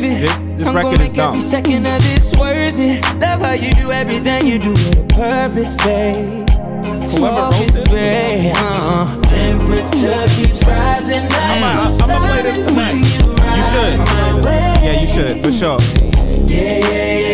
That's one of our more powerful blacks. Whisper your desires, I'll provide them. Will you say you'll stay? I'm getting hard already. Cause when we done making love, cleaning up, and I wanted to wrap you in. Wow. My warm embrace. What's that, Young Mike, for real? And make it last forever. Girl, I got your glimpse of heaven. When you let me wrap you in. Wow. My warm embrace. Visions of my hands. Yo, this shit go crazy. My warm embrace. Take my chance and dive into your ocean. Right into this. Right into this, my nigga. The visuals helped me realize how influential and powerful this record was. Yeah. I was like, and to think this was on the former album. This wasn't even on this album. Yeah. Wow. Somebody knew. Somebody said, why you drop the visual? Why you ain't put the video to this? We got a conversation behind that too, though. Wow. I'm turning one, trying to live it up. Hit it right, baby. What is happening right now? Bring it up to my place. Put your push in your phone live. They like, yo, we gotta make this single a re-single. Yeah. This is on the other album though. Yeah, nah, we gonna re-single this though. This was on what, Indigo? I think so, bro. Indigo wasn't even my favorite album. I don't know what you did to me. Your body lightweight speaks to me. Or was it on Heartbreak on a Full Moon? It was on Indigo. Bro, I don't even remember this on Indigo. That's bad. Indigo had 50,000 songs on it. No. That was Heartbreak on a Full Moon. Indigo had like 20-something songs on it. Nah, Indigo had... Oh, I'm about to pull it up right now. Yeah, Heartbreak on a Full Moon had like 40. Both of them... my understanding is both of them had mad shit on it. Oh, nah. Well, niggas wasn't gonna listen to that whole shit though. Sorry. Indigo had 42 songs on it, my nigga. What? 42, my nigga. You're lying. And then Heartbreak had like 45. Right. Because I remember there was two of them he did where it was like, alright, my nigga, you're doing too much. And Indigo, nigga, it was too much. I'm sorry. Indigo was too much. I'm sorry the record had to cut like that. It was too much, my nigga. Stop. Yeah. But you got one. He definitely got one from one that he already had. So to see the visuals, let me know. Oh, we got to tap back into it, and also let me know as you was just playing a Warm Embrace. That nigga got hates for days. There's no missing with Chris Brown ever. There's no missing. Here's what I want to say. Cause that nigga going down as one of the greats ever. This shit is telling me one or two things. Wow. Either one, R&B is back, nigga. That's an R&B record, by the way. That's a fact. Yeah. One, this nigga's label said we gonna release the funds that we weren't giving you. Because this last release, seemed like the label wasn't backing. Yeah, of course not. He was pushing this more than anything. This was the first album I seen Chris Brown push like this in a long ass time. Because I don't think the he label had normally push it. Yeah, I don't think he had any support. Like what is happening now with the social media posts and the new video. Right. This looked like the label is saying, we have reconciled whatever differences that we're going through. Probably was money. And we gonna release this. You got money. You got funds now for videos. You got funds now to for promotion. You got all this now for marketing to push it, so it's not coming out of your pocket. And maybe it was him sitting down because there was a time of bad press. I don't know if you remember around the release of the album where there was women again. Falsely claiming that he did some shit, which is crazy because women were doing that, and that's why it took so long for us to get the album. Right. You're right. Yeah. There was a lot of accused rape allegations. It was about 3 of them shits. So I think maybe the label was like, wait, we got to make sure all this shit get cleared up before we look like we're backing you. I mean, is the label wrong? No. No, they don't want to catch a lawsuit with this nigga. We staying out of this. Yeah. So if you gonna put out a project, nigga, you putting out a project. Not us with you. Now, the flip side of it is the nigga just was on tour. A crazy tour, by the way. One of them ones. So he either got mad money from the tour with all of them fucking $1,000 meet and greets. Nigga, Drewski cooked. I didn't even know Drewski was the main host for the shit, and he had mad different appearances. Chris Brown made thousands of dollars on that tour. Millions. He made millions. Millions. Yeah, I'm for sorry. sure. Millions. And maybe he recouped enough to be like, fuck the label. I'm gonna do it on my own. Yeah, and I'm gonna do it when I want to do it. Or the label realized, oh wait, we started to devalue this nigga too soon. Because the label does that sometimes. I don't know if y'all know, but the label will intentionally try to devalue an artist. They start to dictate when they think your tank running out. Right. They like, oh, you not worth the $500 million advance that you once were. Yeah, you not worth that. You're not that nigga no more. So you not getting that. Right. And this nigga said, okay, I'm gonna go on tour. I'm gonna show y'all niggas. Nigga said you not getting that. Like you not getting this. Listen, I could do a fucking meet and greet for $1,000 and niggas is buying it. What are you saying to me? Because I really am him. But I'm gonna show. Let me go on tour first and come back, and then show you the receipts. Because I'm still Christopher Brown. I'm one of them. I tried to tell y'all with the title of the fucking tour. I'm one of them ones, nigga. One of them ones. I'm him. So I think one of those three scenarios is what happened. Now, does this put Chris Brown back into the conversation of it doesn't matter how long or how it's looking for him? Because one thing I will say that he and I, in a weird ass way, share, our resilience as a motherfucker. That nigga comeback game be real crazy. Yeah, to be honest. I think in 2 or 3 years we could be talking about this moment and this video as the moment we seen Chris Brown come back and reclaim needing to be in the conversation of one of the top niggas. Yeah, because again, we know this is also the same Chris Brown. There was a point in time where Chris Brown took a page out of T-Pain's book. Prior to T-Pain, T-Pain took a page out of Weezy's book where Chris Brown was the #1 feature of the year. Killing everybody. Any record you had, if any had Breezy on it, nigga, you ain't have a record. That's a fact. And I think that was on all genres too. And there was a moment in time, not gonna hold you, where it felt like Breezy, not Dreezy, but Breezy was slipping. Yeah. It felt like his mantle, because you would talk about Chris Brown in the same conversation as Drake. Yes. Beyonce. Yes. Rihanna. Yes. He was up there. Yeah. Now niggas ain't really talking about him in the same breath. Not really, yeah, not really. It's not in there. We know that he's one of them ones. Yeah. But no one's really saying like, yo, him and Drake are killing it for the men. Right. Like, it's like, no, Drake is there. Yeah. Everybody else. It's just wherever they at. Yeah. Wherever you fall on the spectrum, nigga, is where you at.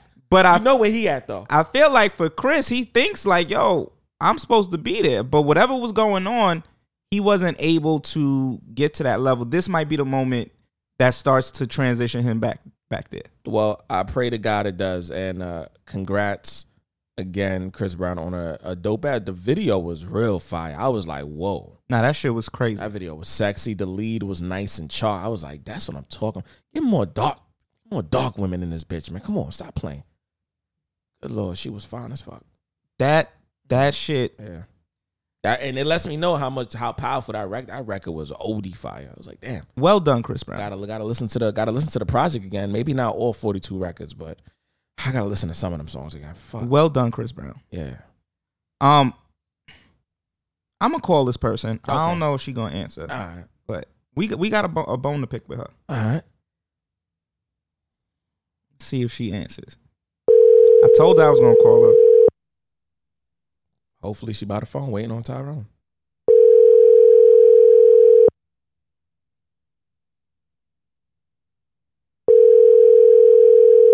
Oh, you know when it get to that third ring. Yeah, after the third ring, you ain't got the juice like that. She better call us back.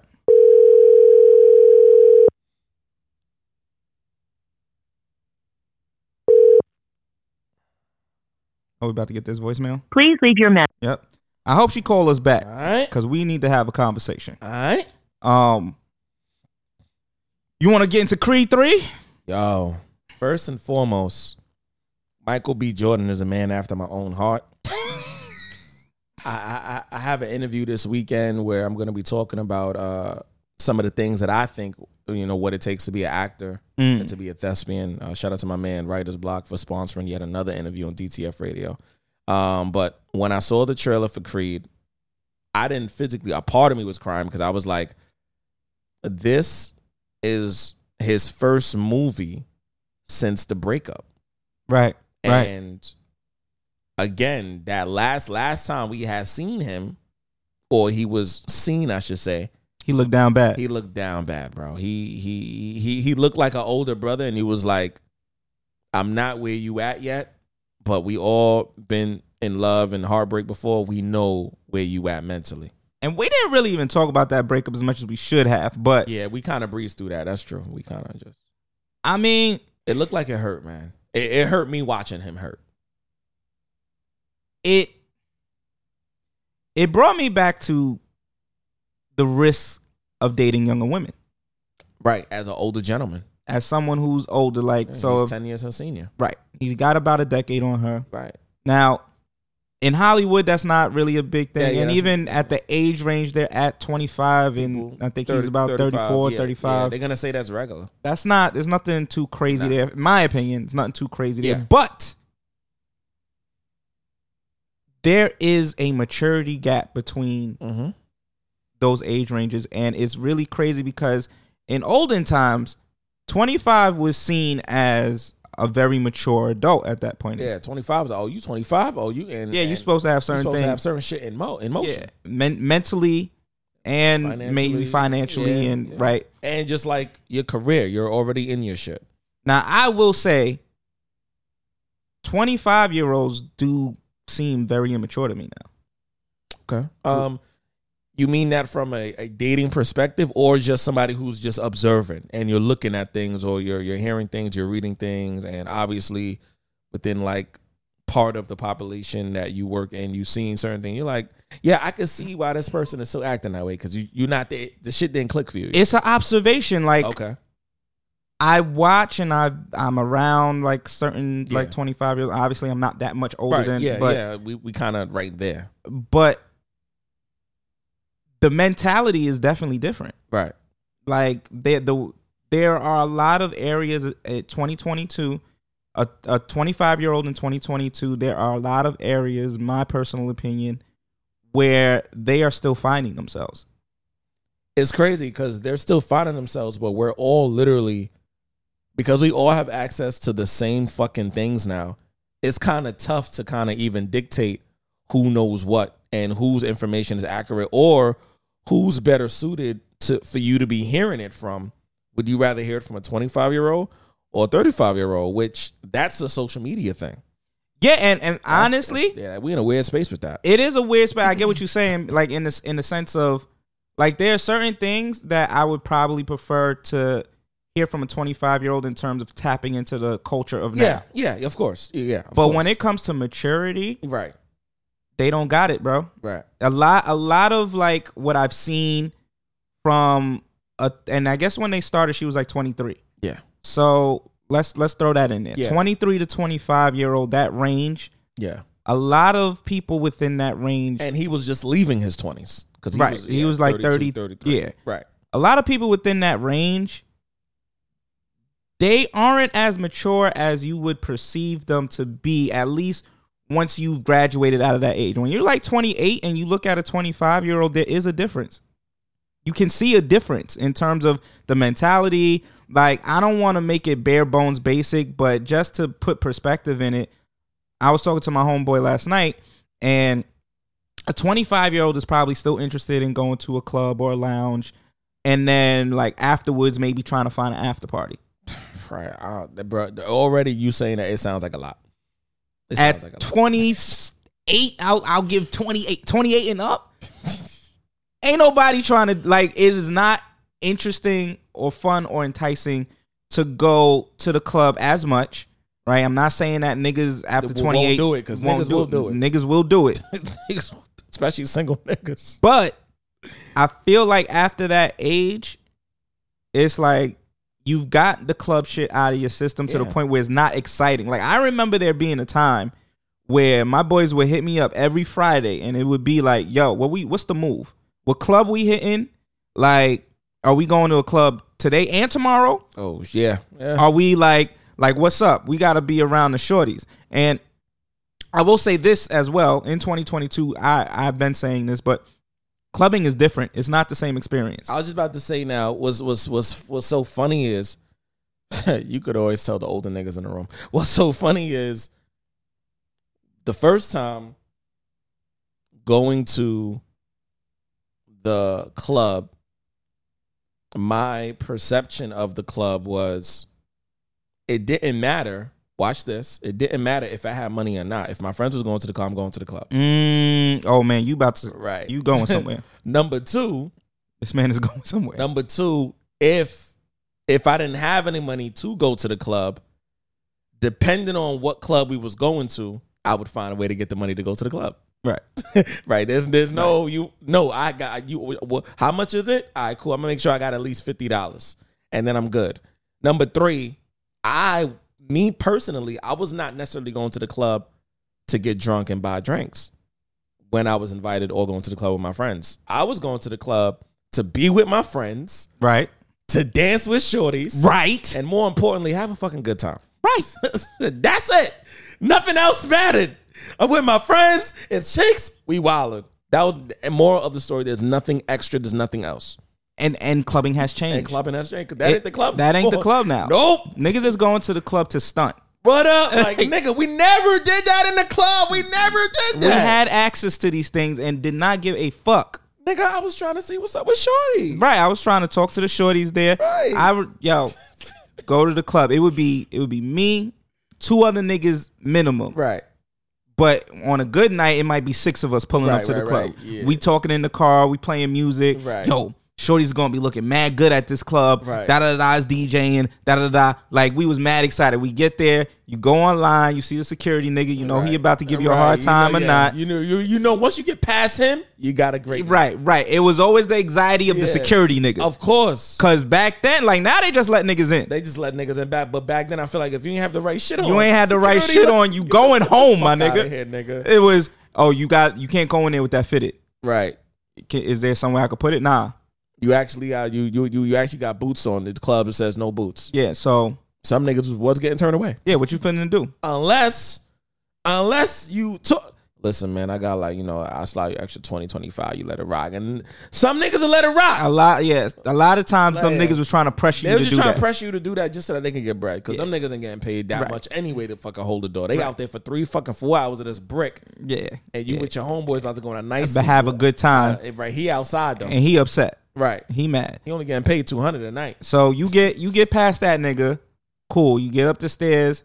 The next anxiety that might pull up is the flyer said 20. Yeah. But now you at the door and they talking about 35. Right. Which now, this is why the anxiety really kicks in. Because you had a certain amount of bread you had a budget to spend on drinks. Right. You knew you wasn't just buying yourself a drink. You knew at least you buying at least a chick that you going. Right. There's at least 2 chicks. 2 chicks that you wanted to buy a drink for. Drinks is gonna be between $10 and $20. You only got 75 on you. Right. You gotta pick and choose what you gonna do tonight. Right. You might have to drink less and they gotta drink more. Right. Right. Yo, we potting. Right. Or this is the next piece. Because this is before a lot of clubs, and some of them they still haven't transitioned. Nope. But a lot of clubs didn't have a Cash App option. Nope. They didn't have a motherfucking Zelle.me option. Nope. You got to that front door. Cash, my nigga. And it was cash. And if you only took 40 out of the ATM. That's it, nigga. That's your 40. Right. You didn't gave the nigga downstairs 20. Right. Nigga, you now technically with cash, you're broke. So you better pray your credit card and swipe it. Yeah. And you only able to, they might got an ATM. Some of them had an ATM on the side that's going to charge you $5. I was about to say $5 hard body. If you go to a strip club, we talking about 10 and up. Yeah. So yeah, now you get into the club and now your anxiety probably goes down a little bit. Yeah. Then what ends up happening, right? You get in there, you and your boys. Hopefully not one of the niggas, because that'd be a downer too. Like if 3 of your niggas is good, but then there's that one nigga that came out looking like, nigga, you knew we was going to the club, so he got turned away. Right. So that might be a downer. Also, too, if niggas ain't bring their ID, forget about it. Oh my God! I feel like they were way more strict about that back in the day. Yeah, because now you can show a picture. Yeah, which couldn't really fly. I mean, a picture, nigga. Yeah. Where's your ID at? Though, like, if you had a temporary ID, it was a piece of paper, right? Which that's neither here nor there. Right. But That's cool. Get him out of here. So now you in there, and then the next operation is scoping out to see what shorties is there. And that's probably gonna be one of the main operations for the night. Yeah. You know what I mean? Yeah. Be with your boys for a minute, talking, laughing, and then boom, shorty in the black catches your eye. Right. And that's when it's important to have that wingman. The wingman. I was about to say, the wingman, he's the most important thing to you now. Figure out who that man is. Right. How you gonna finagle either a conversation. Because at some point you got to stop locking eyes. You done locked enough. You didn't look at her like 4 times. It's getting creepy now. Right. It's time to make a move. Either you're gonna say something, you're gonna do something, or not. Yeah, it's getting creepy. Right. Try to move around the club a little bit. If now you feeling like she might not be the one you want to talk to just right then and there, because that don't mean you gotta talk to her first. Right. You can always circle back around to her. That's the fact. You gotta look at the time. My philosophy was you gotta look a little bit important. Yeah. Gotta look a little bit important. So whatever you wore, gotta say something too. You can't just be wearing shit to the club. You gotta wear that shit. Yeah, you gotta wear something that stand Cologne, out. The ice on that you got. But we weren't designer whores back then. Yeah, I feel like I'm still not, to be honest. But the new club era, oh hell, everybody's trying to wear what Chanel this, YSL that, Gucci this. What kind of shades you got on? You just had to look good. Yeah. Like, so you just had to know how to dress. Right. Now you gotta look like somebody that know how to dress. So one of my little things back in the day, I would go and I would see if we bumped into friends we didn't know were going to be at the club too. Oh yeah. So when I did my little scope of the club, that used to happen.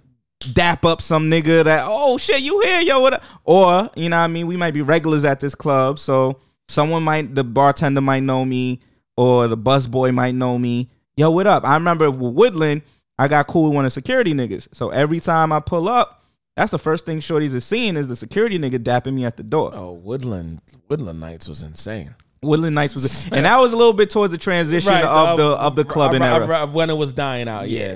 But Woodland Nights was wild. Yeah. I remember a couple nights with you and that nigga Suave. Huh? Yeah. Suave would shout us out. Shout out to Suave, man. Yeah, God damn it. But the club life ain't like that no more. Because remember the other day, you, myself, and a young lady I was with, we went to the club. Yeah, we went to a club you told us to go to, and there was some nice things in there. Nice things in there, but overall, we realized that just wasn't our scene. It didn't feel right. It didn't, nigga. We was at the bar the whole night. I was like, yeah. Once your guy says it's time to go, there is no discussion. You tip and you out. Yeah, you out. Yeah, it was. I don't like the club, bro. Nah, y'all don't like it either. I don't like. I'm only in there if I gotta be in there. If we doing something in there, right? If it's their birthday, they want to go to the club. Right. If it's like a big ass show, right? Celebration maybe, and we all wanna link up at a lounge and go somewhere. But it's not like my first thing to do for my birthday. What do we do? Laser tag. That was fun as fuck, and that was the best time of my life. Instead of sitting at a fucking table with overpriced bottles, and that's scrolling on IG trying to find something. We really about to get into this conversation because, fellas. Oh yeah, the price bottle game is insane. I don't know what's going on in the club with that. I'm buying the shit in my house, fellas. Y'all have to get to an age where y'all start to understand buying bottles ain't it how establishments work and when you are the mark and when you aren't. Strip clubs, clubs, and lounges are designed for you to be a mark, my nigga. You will be broke off of one bottle, my nigga. One bottle of Henny going for $1.50 and up. But it is specially designed to get money from you as a man. Oh yeah, as a man, because women typically, not saying they don't, women typically are not going in the club with the same intentions we are going to. We are going into a club or lounge or one of the lit spots. Oh, I'm about to buy a bottle that costs $2.50. Women ain't saying that. But even the design of it, right? So when you go to most clubs and lounges, the design is nothing but bad chicks behind the bar. Straight up. They might get that one nigga that's there, and he really there for security reasons. He's there if a nigga want to check a nigga. Right. He not even really working there. Yeah, he cleaning a cup or two. He don't know them. Right. He really don't know them. But there's 3 bad bitches. Right. that is serving you, and they have to be personable. Number one, they're laughing, they're giggling with you. Eye contact. That's what they there for, and lip service. We went to go see one of my friends not too long ago, and that's exactly what the setup was. That was a good night though. That was a good night. That was a good night. That was a good. Two bad bitches. Two bad bitches that are laughing and giggling with you, making you feel good. And then there's a third bad bitch, right? That is serving you hookah. Oh, that fucking girl. Changing the price on you every 15 minutes. Bro, I was looking at her dumbfounded. What are you doing, mama? What are you doing? So, and then it taps into niggas' ego. So a lot of niggas go to the club now in 2022. This wasn't the case back in the day, in my opinion. Nah, it wasn't. But now niggas go there to flex on other niggas. So I'm going to go get the bottles. I'm going to look like I got money. I'm going to go pull out $500 to pay for a $14 drink. Which is insane to me. It's bananas. A knot of money for no reason. Bro, the shit is $20. Bro, just take out the 20 that you got in your wallet and not the knot that's in your pocket. Nigga, why you got the knot in your pocket anyway? Like, where we at? And you even more of a mark now, because now the killers and the shooters is looking at you like a mark too. The real niggas looking at you like, I bet, so we know what we doing tonight. All right. So you got that side of it. They're tapping into your ego, so you buying these overpriced bottles to look like you flexing on niggas. You really not. You just look dumb because you spending extra money that you don't need to spend. And I think, see, this is the other side of it though, big bro. When you step inside of a club and a lounge, there's a presumption that you gotta spend money. Now. I feel like before it wasn't that, because what I just said. Sometimes I used to be in the club with you. Sometimes even with Flo. Nigga, I would not spend nothing on nothing. I would just be there. And it'd be fine. And it'll be okay. We still having a good time. We listening to music for free. If we paid to get in the door, that's just for us to pay to get inside. But we didn't pay to necessarily listen to the music. We just paid our entry fee. Right. We listening to this shit for free. Now the presumption is, are you buying a table and a bottle? Yo. And that pressure is insane. If not, you're broke. What are you doing in here? Right. Why are you here? Bro. You should be buying a table, getting a bottle, and figuring it out. If you don't do that, what you just sitting here looking goofy? Bro, there's places that I used to go to prior to the pandemic. Nigga, you go there now, you have to spend a minimum amount of money. And you got to drop a deposit to reserve a fucking table. Right. Bro, it was never like, I'm like, I don't like this game no more. Nah, because it's a mark game now. I don't like it now. You got to understand. It feel fake now. It feel weird. Yeah, like there are very small amounts of establishments where the woman is a mark. Right. And her very walking. Small. Like infomercials, the woman is the mark. They know what they're playing off of certain things that they know women will. Shoes, hair, all that. Yeah. We know that. And the way they're selling it. The women gonna fall into that trap no matter what happens. 9 times out of 10. 9 out of 10 times, because that's what the fuck they do. So, but the club, they looking at a nigga like, oh, okay, cool. Once he get in the door, we about to fucking empty his pockets. Oh, you food, cool. Yeah, we got that. Yeah, if you want to sit down, yeah, you gotta get a table. That's minimum 150. So you gotta get at least a bottle with the table in order to get that. Right, half the table is what the other part of the bottle is. So altogether it's 150. Yeah. That's insane. When you go to the bar to go get a little something, shorty is flirting your fucking ear off. So you think you actually getting somewhere with her. But she just trying to get that extra tip. She doing her job, bro. I never forget the other day I was at a lounge that I normally go to, and one of the girls did something that she never did before. Because she was the only one there, she's not the one I normally talk to a lot. I got my favorites that I talk to all the time, but she just so happened to be there, and one of them actually got really sick. So she ain't gonna be there, I was told, for like 4 months. I was like, fuck. But the one I was just having a conversation with, she was talking me up to the point where, nigga, she got me to do something I normally don't do there. And I said, this bitch is really good at her. I'm saying this in my head. This bitch got me to order fucking 3 fucking shots. I thought 2 of the shots was for me. She ordered 3 shots and gave them to somebody else. No, she took them shits and then still put it on the tab. I'm like, bitch, you said, dude, did I want to take shots? I'm thinking I'm gonna pay for my shot. You gonna pay for your shot, or your shot is just free because you work here.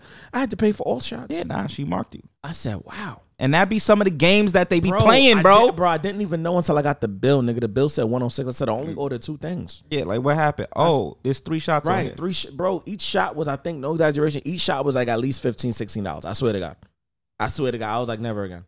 Yeah, they marked you, and that's what they do. That's what they do, and can't be mad at it. You just can't get caught twice. You gotta get smarter. Yep. Now back to where this came from is Michael B. Jordan. Oh man, that is the element of dating younger, right? Like there's certain differences in life, and I know for him, he's probably sitting there like, I want to start a family, I want to have kids, I want to get to a space now where I'm okay, and building a foundation and stable. Right. And according to the accounts that Lori put out herself, she just wasn't ready to settle down. You know, I'm going to just keep it 100, bro. I think when older men love younger women the way Michael B. Jordan's love was portrayed, we really don't know, but as it was portrayed, conveyed online to all of us publicly, there was a part of her in that I feel like knew, yo, he wants more out of me than I'm actually willing to give him at this moment in time. But I'm going to see, based on what's happening, how far I'm going to allow this to go. So when niggas be thinking that they're in control, nigga, we're never in control. Now that's the piece I think. And that's what I learned from his situation. Yeah, that's the piece to learn right there is we're not in control. I think he thought he was in control of that relationship. No. I think he thought, I'm not Future. I'm the quote unquote good guy here. I'm the Russell Wilson. Right. I'm here to take care of you. I'm the biggest star, black star in Hollywood, up and coming. I'm destroying box offices right now. Like, you would be dumb not to settle down with me. Right. If you don't settle down with me, who are you, actually? I'm about to make you now. And she said, all that's cool. Right. But there's still a couple dicks I need to sit on. And you know what? I don't think there's anything wrong with that. I think, and again, I'm not trying to say how long it should have lasted out, but I did say on this podcast, and I know people was killing me for it, I did say from the jump street, I said, it ain't gonna last. I said that. I really did. I said it on the podcast, and I said it publicly. When they first got together, I was like, Michael B. Jordan, this ain't the one. I was saying that to myself, and I'm saying that for him because I'm looking and I'm like, even though he's a bit older than us, we're in the same age bracket. You and I have seen this before, XAB. We've seen it. Yeah, if not lived it. Right. We could just look at him and be like, yo, we was there, bro. Yeah, we know where this is going. It ain't going where we all want you to go with her. And it looked genuinely happy. Bro, I don't think in a long time I was happy for him because where he was at with her, nigga, I was not even that in my personal life. I wasn't happy like that. I loved what I was seeing from the both of them. Right. Even though I really didn't want them to be together. But I was happy for them. I wanted them to be together, but I just knew it was going to come to a close. Or I felt like that possibility was there. Let me say it that way because she did look very happy. So I felt like there was some longevity there. Right. It could have went. And maybe they will come back, circle around. And because when I say sit on a couple dicks, I think what I really mean is y'all niggas know what we mean. She wants to probably experiences before she actually decides if this is what she wants. Because this is the reality. It's not like women is going around, typically I know some do and people joke about it. Women are going around choosing who they want to be with. No, women are choosing who they want to stay with. When we said we was potting today, we meant that. Nah, women are choosing who they're going to stay with. Men are choosing initially who they want to be with. Marriage is something that's a part of the game. That's something that's sold separately. Because that's a whole nother thing in itself. Once you start talking about kids' marriage and you start to talk in that way, If both of y'all not talking like that, it ain't going nowhere. Again, he was the one who wanted it more than she did. And oftentimes that don't work out. Right. And that's not to say that she didn't want it. She didn't want it from him. And that's not to say she doesn't want it from him. She didn't want it from him when he was the one, because he was the one that was the more aggressive one in terms of, I'm laying this down on the table now. So what I'm doing, this is the trajectory of where I'm trying to go. It wasn't the trajectory we're trying to go. And I think that's what he fucked up. This nigga potting. This nigga is potting right now. Yeah. That is exactly where the nigga fucked up. Yeah, he fucked up right there. I think he put an ultimatum on the table. Not so much of like you doing this or we're nothing, but this is what I want right now. Right. And because you're not giving it to me, we're at a crossroads. Like what are we really doing? Right. And she said, well, if this is what you want right now, this is not aligning with what I want right now. Right. And so because that's not happening, let's separate. And I don't think he was there mentally where he was like, oh shit, we breaking up over this? But that's what listen, and I think that's a mature thing to do. Yeah. What she did was mature. I don't want to be married and start popping out babies. I'm 25. I'm the hottest woman on the market right now. I need to see how far I can take my brand, my career, and what I'm doing. And it's crazy because it's like right after the breakup, a few doors started to open up for her. I was like, yeah. Man.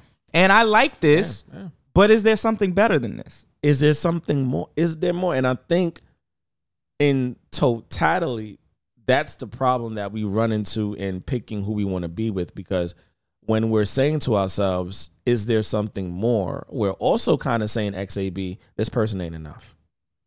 It's not enough. It's a slap in the face sometimes. It's like a thin line. It's like, I'm with this person, but is there more than this person out there for me?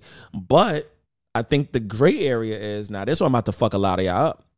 The gray area is, for what I want, when I determine for myself, is there something more? Does that also measure up to if I'm also more? Are you also more for the more you say you want? Are you more? Are you ready for that? And then the other part about it. Talk about it. Come on. Am I going to play myself? Oh, that right there go crazy. Am I going to play myself by saying, let me go explore this, and then thinking that I can circle back to you when I've explored it and said, actually, you were the best experience that I had? Because the danger in that, XAB, is once you do that, there's two ways my life can go. One, I could remain in the same place. But the way that it's looking, you know what? I'm going to turn that pain and agony into success and joy. Creed going to be one of the #1 watch movies in America next year. I promise you that. This storyline looks great. The storyline is not your average boxing storyline either. And it's not your average third installment. Yep. Traditionally, by the third one, it's trash. It's on the up and going down. Like the first one is always the best. Right. The second one kind of gives you a middle ground, and then the third one they reaching for straws because they're just trying to sell a product. Right. They just know this franchise is good. Right. And let's keep it going. Right. That ain't happening here. Nope. This shit look well thought out. It not only is it thought out, they got 2 up and coming black actors. Yeah. Because that other dude, I forgot his name. Yeah. That dude he got another movie coming out with a pilot movie, which is based on a true story. I'm like, nigga, he is one of the main villains in Marvel. Oh, bro, he's going all the way up, dog. He's going to be in Ant-Man 3. Oh, shit. As the main villain. Oh, I didn't even know that. Yeah. So all I got to say is this. Michael B. Jordan, you've gone through a lot. Me and the boy talked about it. You lost one of your best friends, R.I.P. again, Chadwick Boseman. Black Panther, his legacy in terms of acting supersedes Black Panther. But Black Panther, for me, is the movie that told everybody else, this is the motherfucker to watch. This is the guy to watch. Number 2, in losing him, Jonathan Majors is his name. Jonathan Majors, crazy. He's going to go crazy, everything he does. I think in losing publicly, too, a relationship, you probably feel like you failed yourself. Because maybe you also had some of the same thoughts that me and the boys having now about you feeling like maybe you probably was telling yourself it ain't gonna work, but you were pushing for it. You were hoping for it. You were doing all these romantic things. Shit, you had me and X feeling like, damn, like we need to step our shit up. I mean, probably not in the money factor, but maybe in the creativity. These niggas buying fucking dozens of roses on dozens of roses. Yeah, he was wilding. He was doing he was wilding with them gifts, boy. Yeah. And wow, I'm not even gonna lie, watching him do some of those things did influence me to be like, I gotta set my own standard. Right. I gotta because he doing shit. He doing the shit that he want to do. Obviously, he got the money, but he's thinking about this person in such a high esteem. How is that gonna make us feel when we start to date people like that? How are we gonna start to feel the way we feel about them? And what esteem are we gonna show that? And I've always thought about it this way, but it reinforced it for me. I want my dating experience to be special to that individual. Correct. I want them to be able to look back, even if it don't go nowhere. Right. And say, he was a great dater.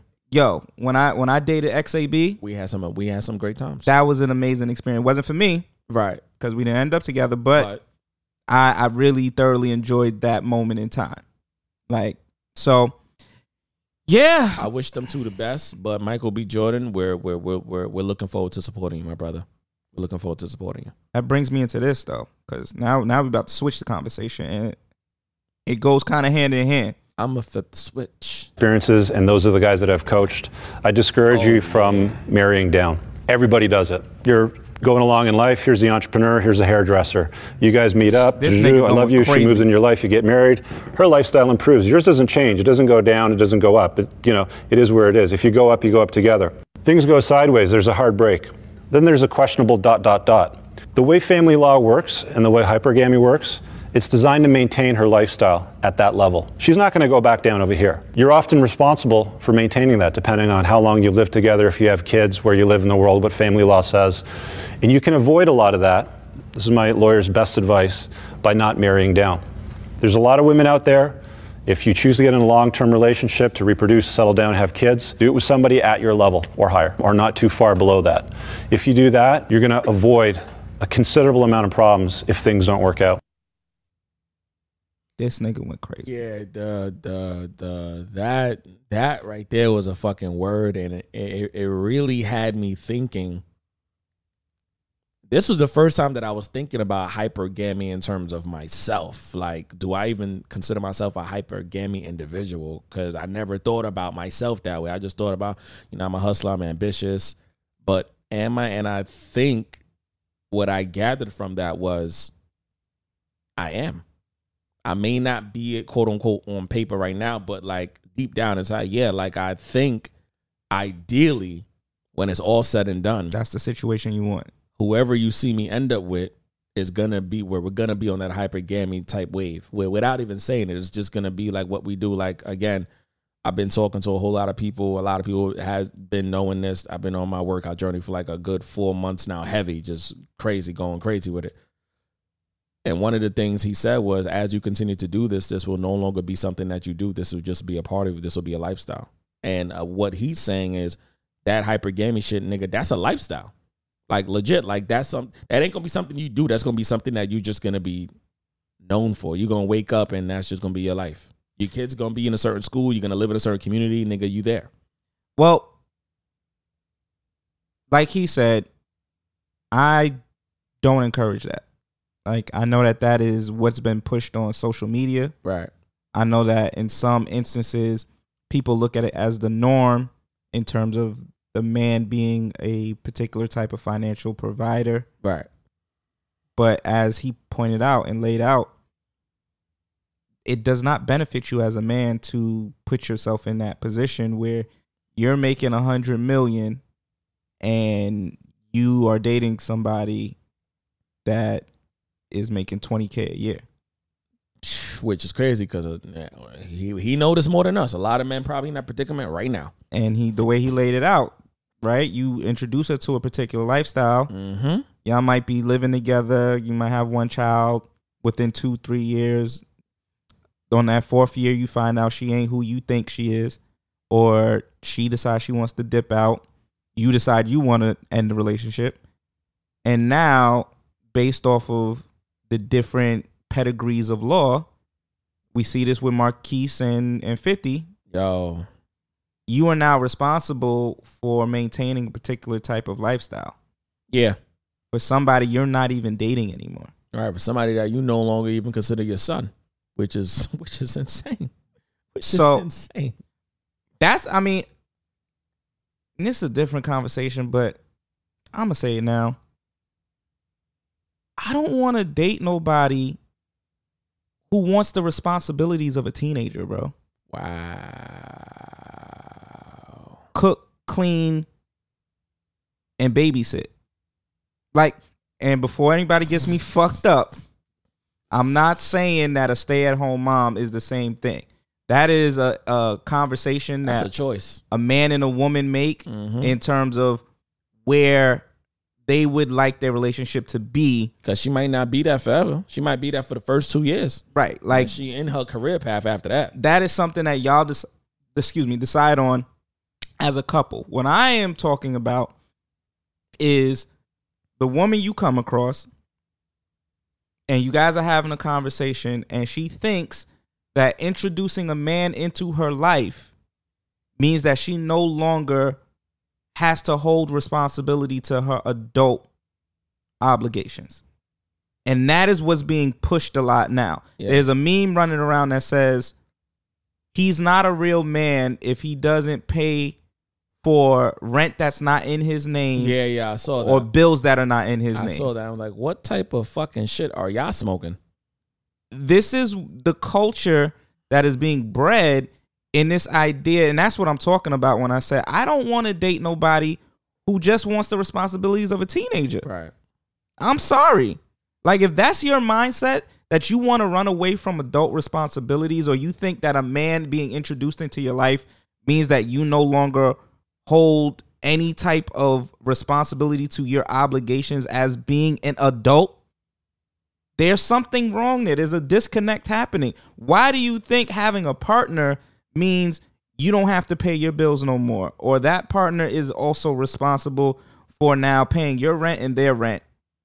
Why is that a mentality? That is like, I get it. You might get a nigga that'll do that. There are niggas out there that they feel like that's a flex to be able to be like, I have this much money that I could pay for her shit and my shit. All right.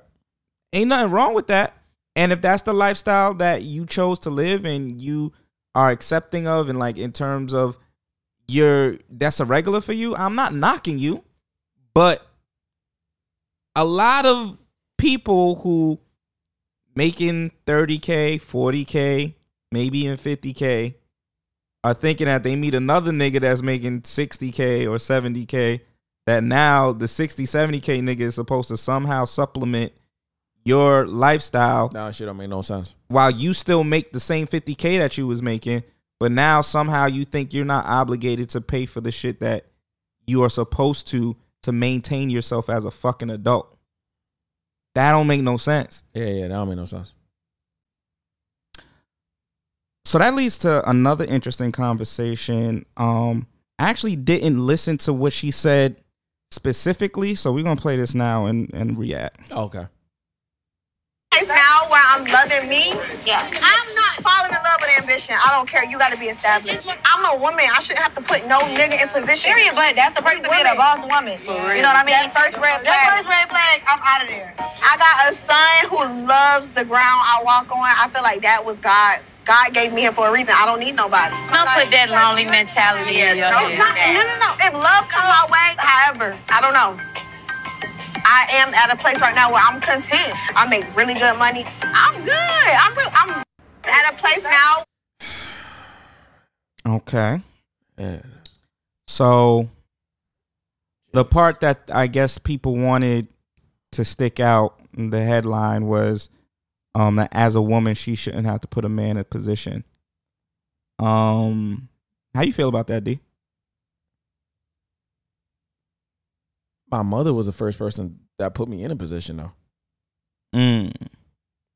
A position to be alive. Like, that's a fact. Because she had a choice. She could have been like, I'm not going through this pregnancy again. I'm not her first child. I'm not her second child. I'm a third child. I mean, like, gonna go through this shit 3 times? All right. When you think about it, though, technically, a lot of women, depending on where you are in life, they have to put you in position. For example, consent is putting somebody in a position. So if you are trying to talk to a woman, or if you like somebody, just because you like them don't mean you're going to be able to like them the way you may want them to like you, or go out with them or do something with them. They have to give you permission. That's putting you in a position. I think what she's saying is, which again, we talk about this too often. She's talking about money. That's what she's talking about. That's why the headline is what the headline is. In the gym, right? And because it's talking about, I shouldn't have to put a man in position, ... We know you shouldn't have to put a man in position to what? I shouldn't have to put a man in position to make money, because I'm making all this money, because my son worships the ground I walk on, because I'm in a good place in my life, because I'm content. You wouldn't be saying all these things if you weren't. You're not content. You actually want a man. You want to be with somebody. The way you're talking to everybody at this table, the way you're making it seem like there's a void and it's missing and you want it to be fulfilled. But you also feel like you shouldn't have to put a man in a position to make money. And I'm going to take it a step further. I think what she's also saying is the overall end game of this conversation is a lot of women, such as herself, probably feel like they shouldn't have to put a man in a position to help get a job, to help get money, to fill out a job application.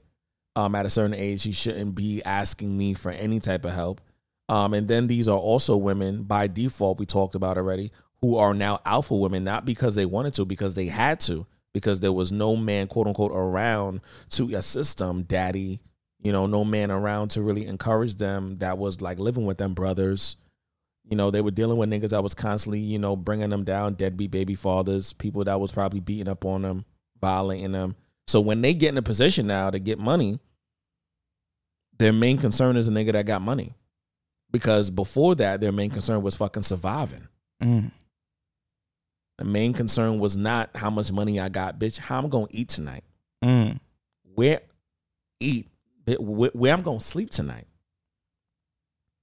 You know what I mean? And I think that's why by default, too, you got so much government funding and government aid for women, because they know 9 out of 10 times women probably going to be in a more fucked up jam and situation than men will. Men, by default, we got to figure it out. We got to get it out the mud. We got to man up. Right. Yeah. No, yeah. I think that's that point right there is where part of the divide is sometimes, right? Because a lot of men have the mentality, and I'm not talking about the goofy nigga. We know about the goofy niggas that will sit up in your crib, not pay no rent, not do nothing, drive your car, don't put no gas in it. Like, we know about those niggas. Yeah. And obviously this conversation is excluding them. It's not for them. But a lot of men are bred where it's like, nigga, if you in a fucked up situation, you got to figure it out. There ain't nobody you can lean on. Don't ask your mother. Don't ask you might be able to ask your boys. Yeah. You might. Yeah. If you feel comfortable, you might be able to be like, hey, yo, bro, I'm fucked up this week. Can you hold me down? Right. 9 times out of 10, your bro ain't going to think nothing of it. Right. But you damn sure better not ask your partner. Because in today's day and age, that means you broke. Now, what I think people don't understand is when you get into a serious relationship, I'm not talking about just dating a nigga you just met. I'm not talking about some nigga you just fucking. Yeah.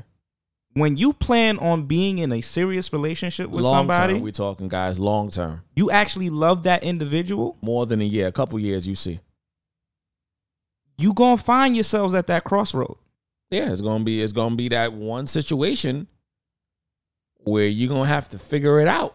Maybe financially, it may be emotionally, it may be spiritually. You may not be in a good mental place to deal with this individual. Where that nigga gonna have to come to you. Yeah. And as his partner, yeah, you gotta be there for him. Your responsibility is to be there for him. That's it. You might have a nigga that is up and now he's down, and you do gotta put him in position.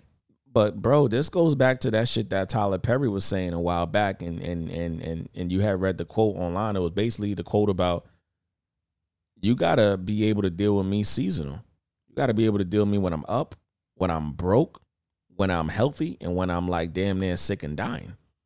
You gotta be with me throughout all these times for me to really, you know what I mean? And that's the only way you're gonna know who you really got in your corner. And that's why dating is fucked up right now. It's so fucked up. Nobody is getting to that level. No. You only get into the bare minimum. You're getting to the superficial level of, does this person match my lifestyle? We defining shit on first dates. How? If they match my lifestyle, then we Gucci. No.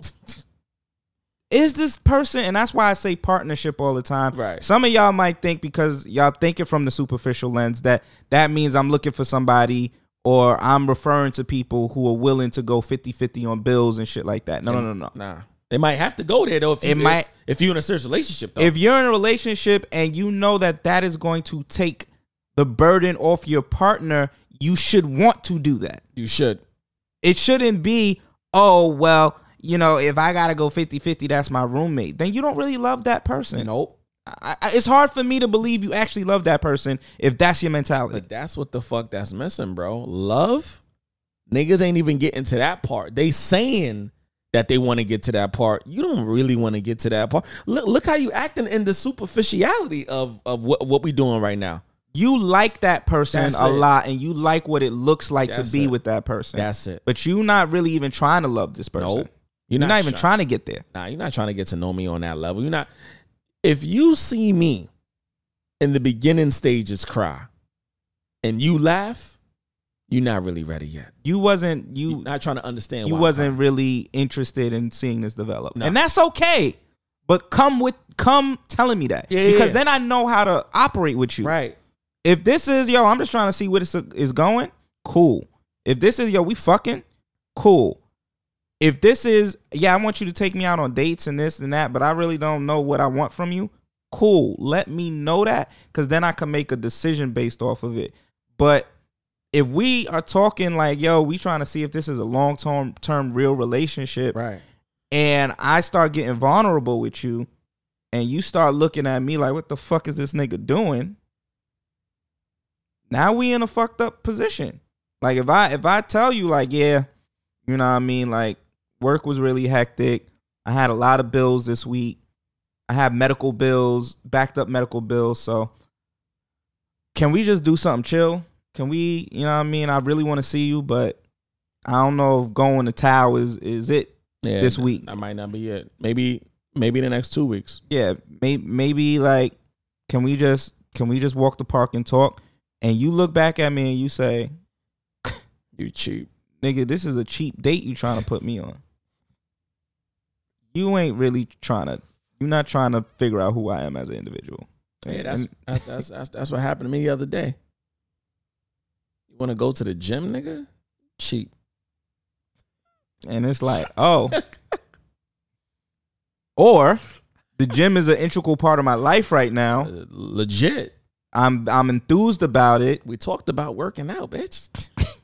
And I think that this might be a bonding moment for us. Yeah. But nah, I'm cheap because I presented that. Nah, I get it.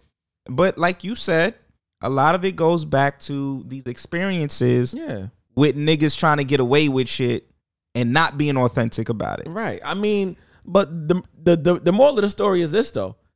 What experience are you really trying to have with somebody that is going to quote unquote be so mind blowing that you are not going to say to yourself, that was not a cheap date?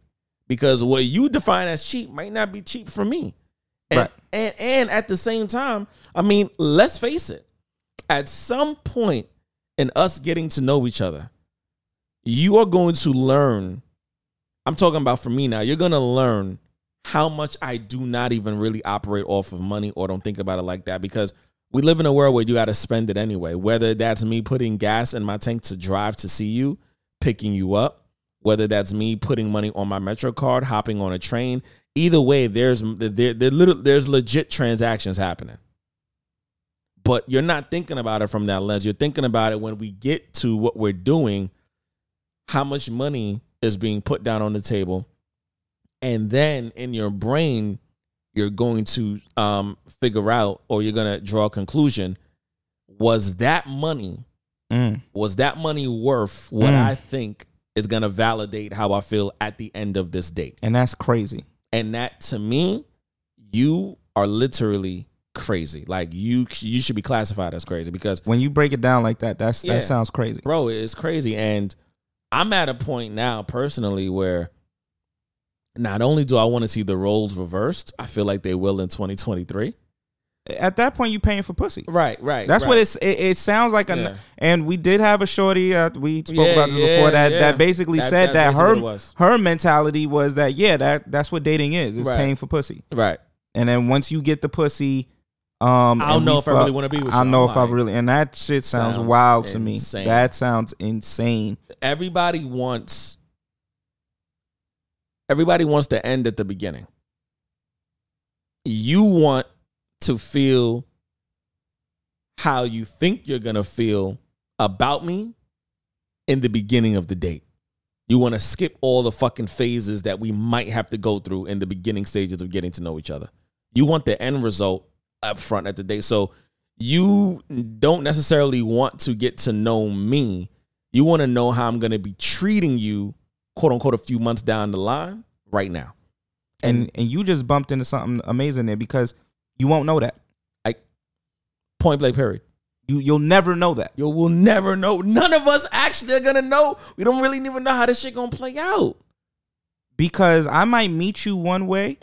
You might say some shit that will elevate my thought process of you. Come on. Or you might say some shit that will devalue it. Right. Or you might do some shit. Right? Like, I might be dating you and it might not be, we talked about like our ideal versions of whatever. Right. You might not be that, but I'm like, oh, you know what I mean? You got this trait. And then you might do something that might take away from said trait. And I might be like, I'm not really interested in this being more than just a casual situation. Or you might do something that makes me say, nah, this is someone I need to take seriously. Like, oh, snap. We went to dinner and I went and I gave my card and she says, but babe, I want to do the tip. I'm going to give you some money for the tip. And it's like, I'm not expecting that. I don't want that. No, I want to do it. Wait a minute. This might be a different conversation that we need to have now. Like, you in a different bracket now. And I'm not saying it in the sense of, again, monetary. I don't look at money that way either.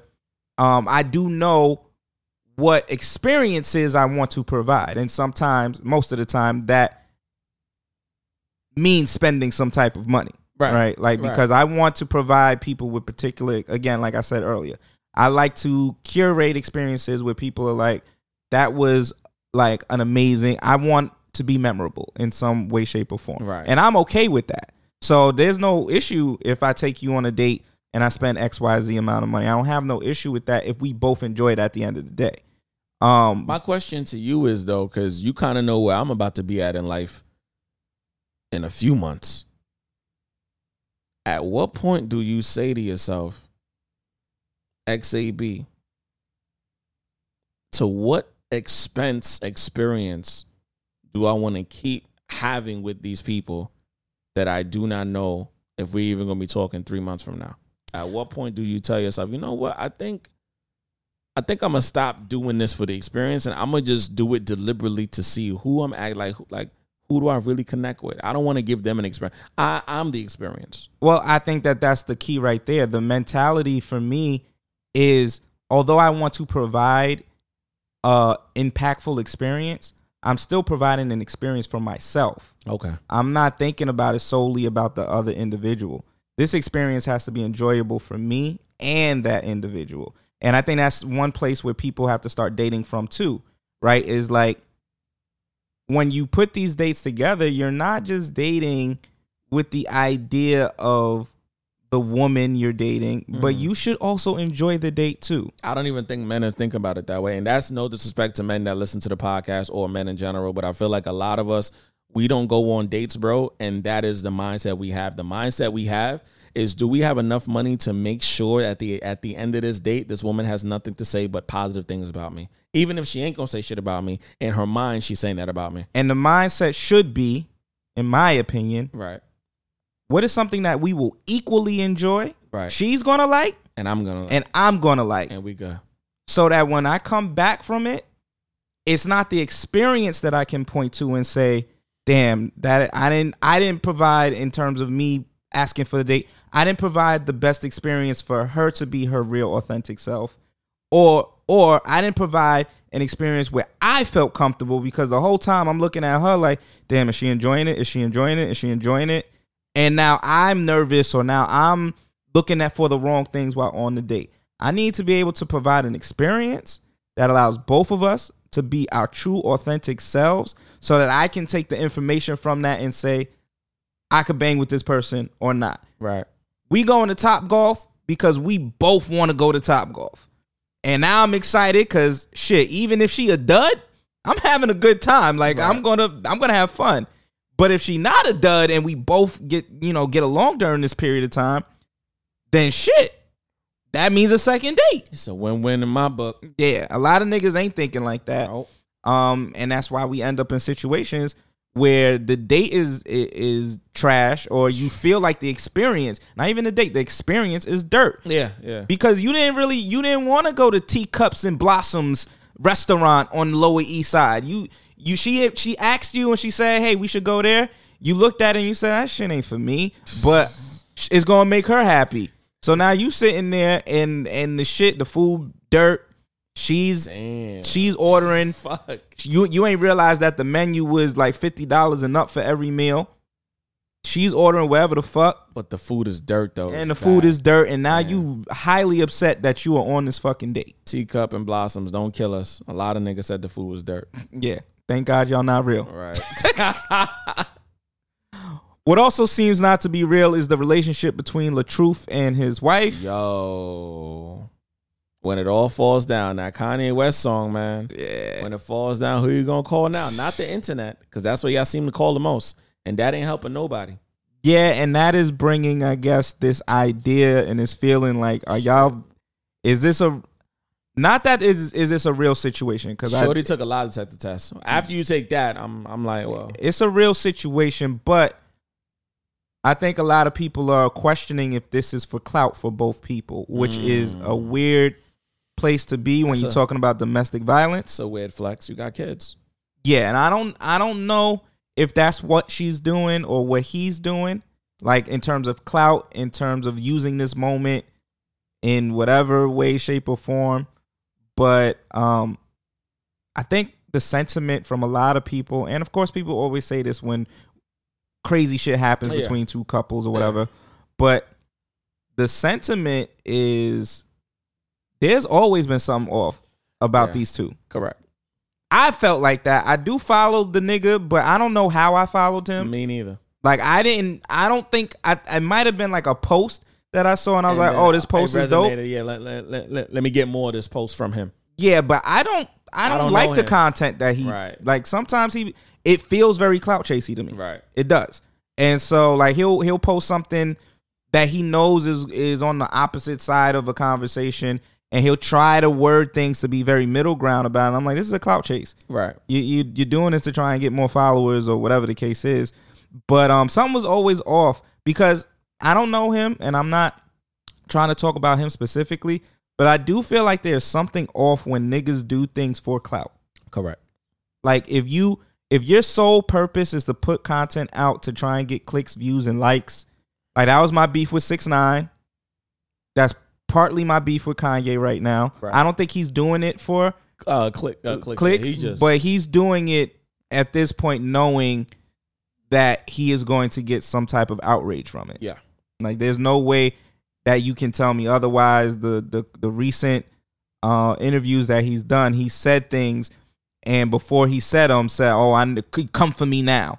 I know y'all gonna come for me." Like I know nobody gonna cancel me now, but I gotta say it. But I'm gonna say it I'm like, this nigga crazy. And then he gonna say, "Oh, I could say it because I'm dealing with mental health, so I get to say anything I want." Like, nigga, what niggas now? What are you really saying? Because you sound like an idiot. You really ain't got mental health. You just a damn jackass. Yeah, you're an idiot now. Obama was right. Obama definitely was right. You're a jackass. Yeah. So this clout chasey like culture that has been built, and we are all responsible for. I always bring it back to when niggas was slapping niggas in the store, or knocking down fucking chips, and niggas would find this shit funny. And the shit just grew into different scenarios that niggas now try to put online of what they think is fucking hilarious and going to get them clout and going to get clicks, and niggas is going to share like, yo, you see what this nigga just did? Yo, he slapped the ass and ran. Yo, he grabbed her wig and ran. And now we at a space now where I guess the conversation is around influencers and influencer culture. Like, what are we doing where we're making these people famous? And what, I guess, what should we be actually validating or looking for when these influencers come on the scene? Is it talent? Is it just who the fuck we like? We got to figure out why they really influencing us. I mean, the key word is influencer. So from whatever it is that they're doing or not doing or saying or not saying, we got to determine for ourselves, why have I allowed this type of content to influence me? Why have I allowed this type of content to sway me to think about something that I always stood on differently all of a sudden? Is it because I think what this person is now saying makes more sense than what I thought I was influenced by in the first place? Oh my God, this nigga spitting today. Or is it the fact that what it is that they're saying, I actually agree with it, but I would never say I agree with it. But I agree when they say it. They make me agree with it. I like how it makes me feel when they do it, but I wouldn't do it. But I like how it makes me feel. So I think the question is, we really got to figure out why it's influencing us. I think a lot of that goes into the conversation about Kanye West. And again, I'm not, I do not feel like talking about this man like in depth. Just surface level. Yeah, I think that a lot of it connects to that. Like, people are willing to step into some very dangerous territory about religion, politics, and race, because Kanye is making them feel as an influencer, because that's what he is. That's what he is at this point. Yeah, he's influencing some to feel okay with those same sentiments. Yeah, it's the Donald Trump effect, right? Not knowing that you are actually spewing hatred, regardless of if certain aspects of what he's saying may be correct or true. Yeah, right. I'm not discrediting some of the information that he is bringing to the forefront. Yeah. Or he wants to talk about. Yeah. But the way in which he's bringing it to the forefront and the way he's painting the picture, as I said before, is super, super dangerous. We've seen it before. We've seen exactly where that shit went. Not to say that he has that power yet. Yeah, we saw where that shit was about to go with Nick Cannon. Right. And that shit was crazy. And a lot of people are saying dumb shit now. Like, again, it's saying about him, but a lot of people now are saying, oh, well, nigga's been saying nigga for forever and nobody had an issue with that. I didn't know we was this dumb. Like, I really didn't know as a human race we were this dumb. That sounded so crazy. Bro, the people policing Kanye are coming from the communities that he is talking about. That is a fact. If we want to police certain words that we think are offensive, then it would have to come from us. Correct. We as black people are split on the word nigga. We are. Because one side is like, yo, it ain't affecting us like how it's affecting y'all. And the other side is like, yo, it still hurts when you say it. I'm deep rooted. Like I do my best not to say it, even though I know there's niggas out there. You ain't never gonna hear me say my great ancestor was called niggas. Right. And that's where the divide is. So there is no one stance. Nope. There's two stances. There is a unified stance. Yeah. Around certain words that come from certain communities. Yes. They don't want to hear it. Nope. Or the people that are in charge of protecting those communities don't want to hear it. Yeah, those agencies, and Kanye knows this. I mean, let's go all the way back to when he told Peter, tell Peter my mink is dragging on the floor. Peter's like, nigga, stop playing. We will shut your whole shit down. Yeah, you think it's a game. It's not a game. They going to start doing rallies and protests. Is that what he want? They're going to start doing rallies and protests. You're going to see videos of more people coming out and burning Yeezy products. Stop playing. It's going to get bad. So, like, a lot of what people are saying is it just sound like y'all really trying everything to justify and make what you're seeing in front of your eyes make sense. Rationalize it and make it seem like this man has a master grand plan.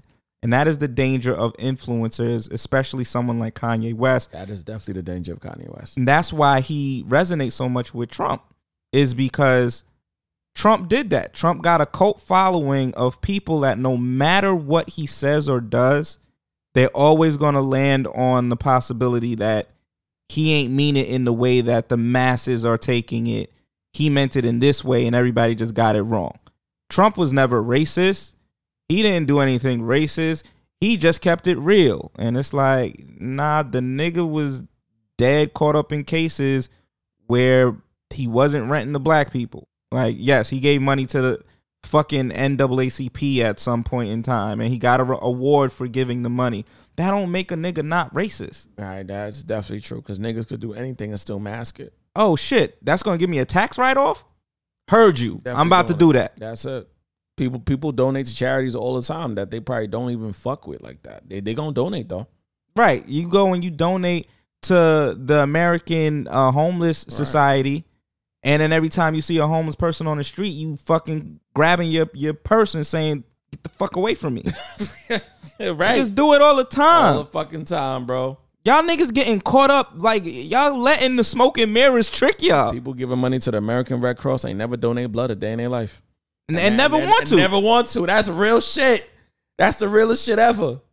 Like, it happens all the time. Every day. Giving money to the foundations that make sure that, orphans get, into homes where they're loved and they're cared for. You'll never donate a child. You'll never sponsor to watch a child or be a caregiver. You might be abusing your kid. You actually might be very abusive.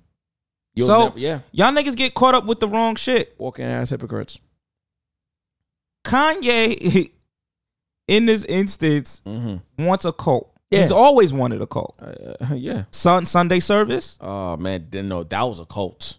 Like, this is why I've been avoiding. I don't want to talk about this nigga because like that was a cult. I was like, how he cultivated that so damn fast? There's a lot that can go into, and I just know that he likes that. Like, I don't know if you saw the interview with Piers Morgan with the whole I'm talking boy. Yo, I was like, nah. He wants power, control. And he wants a mass following that is behind him, that is going to give him that power and control. And that's why he looks up to Trump as much as he does, because that's what Trump was able to do. What's so crazy is Kanye is a part of me is also like, a part of me is looking at him like, he's not as quote unquote crazy or mentally ill as we once thought he was. Nah, he's mentally ill but stable. Yeah. I was about to say that he's mentally ill, but he's stable. Like he knows exactly what he wants to say to the people he wants to say it to, but not the shit that he got to say to the people that he really needs to say it to. I think he knows very well what he wants his results to be. Oh yeah. He knows what the end result is going to look like. If he does, he'll say it. But he's fucking up along the way because of his mental health to get to end result. Yeah, right? Yeah. The end result right now is I want to look like a presidential candidate. Right. So I'm going to say and do anything I need to get there. I'm going to take the Trump route. I'm going to take the Trump route. And for he's overlooking the very, very important factor of him being black and Trump being white. That is a huge disparity, Kanye. Huge. That's how Trump got away with a lot of his shit, and you won't. Letting you, in case you didn't know. So when you go off and piss off everybody, that's what he's doing, right? Like you don't have the same power that Trump does in terms of it rolling off of his skin in terms of him being Teflon because he's white, right? Once I heard last night that Anna Wintour is pulling out of any situation, I was like, oh yeah, it's over. I said that's one of his best fashion friends, and that tells me a lot more than other people I think want or are willing to accept in terms of Kanye. All of the people that stood behind Kanye, right, even when he was doing the MAGA shit, right, even when he said slavery was a choice, right, even through all of that, they were still rocking with him. Them niggas ain't still there. Kid Cudi has removed himself from him. Yeah, completely, yeah. You don't hear Jay-Z saying a word. Nah. I don't know what's going on with him and Travis Scott, but that don't seem like it's right. Big Sean been pulled out. We saw the Drink Champs interview after what Kanye said about Big Sean. Like, whoa. So beyond the comments that you may want to believe in, you may want to support, you have some like feelings or sentiments similar to.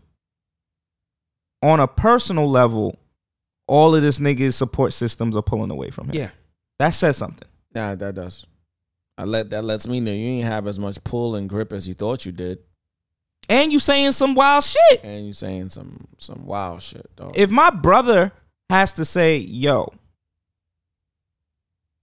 I love you, but this ain't gonna work for me no more, I gotta be off the fucking deep end. Yeah. I have to. Yeah. Like people been rocking with me since 2008. The same niggas.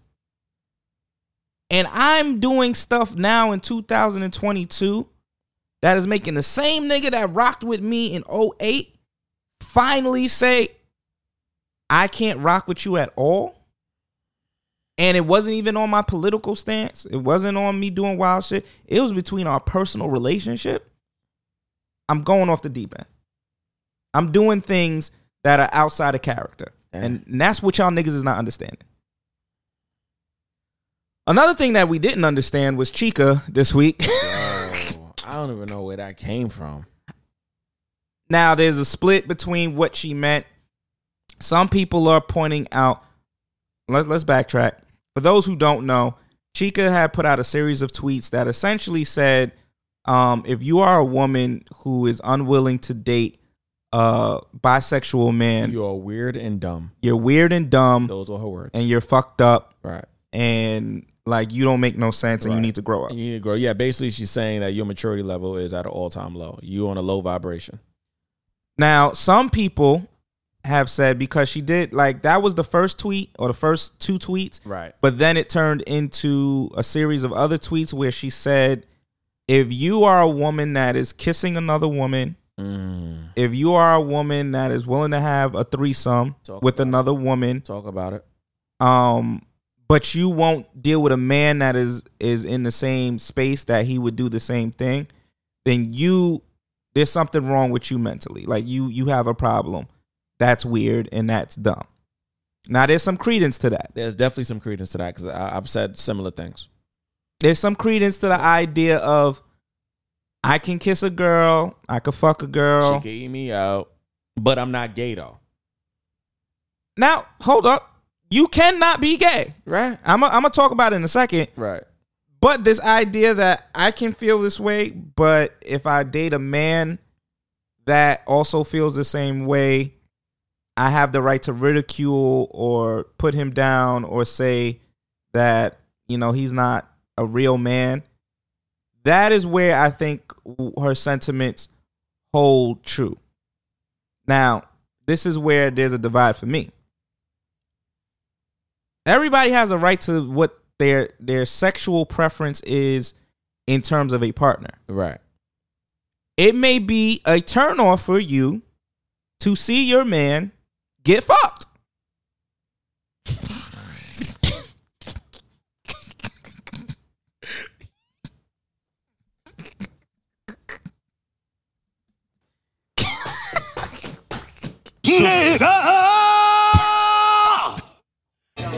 Hey, yo, what the fuck?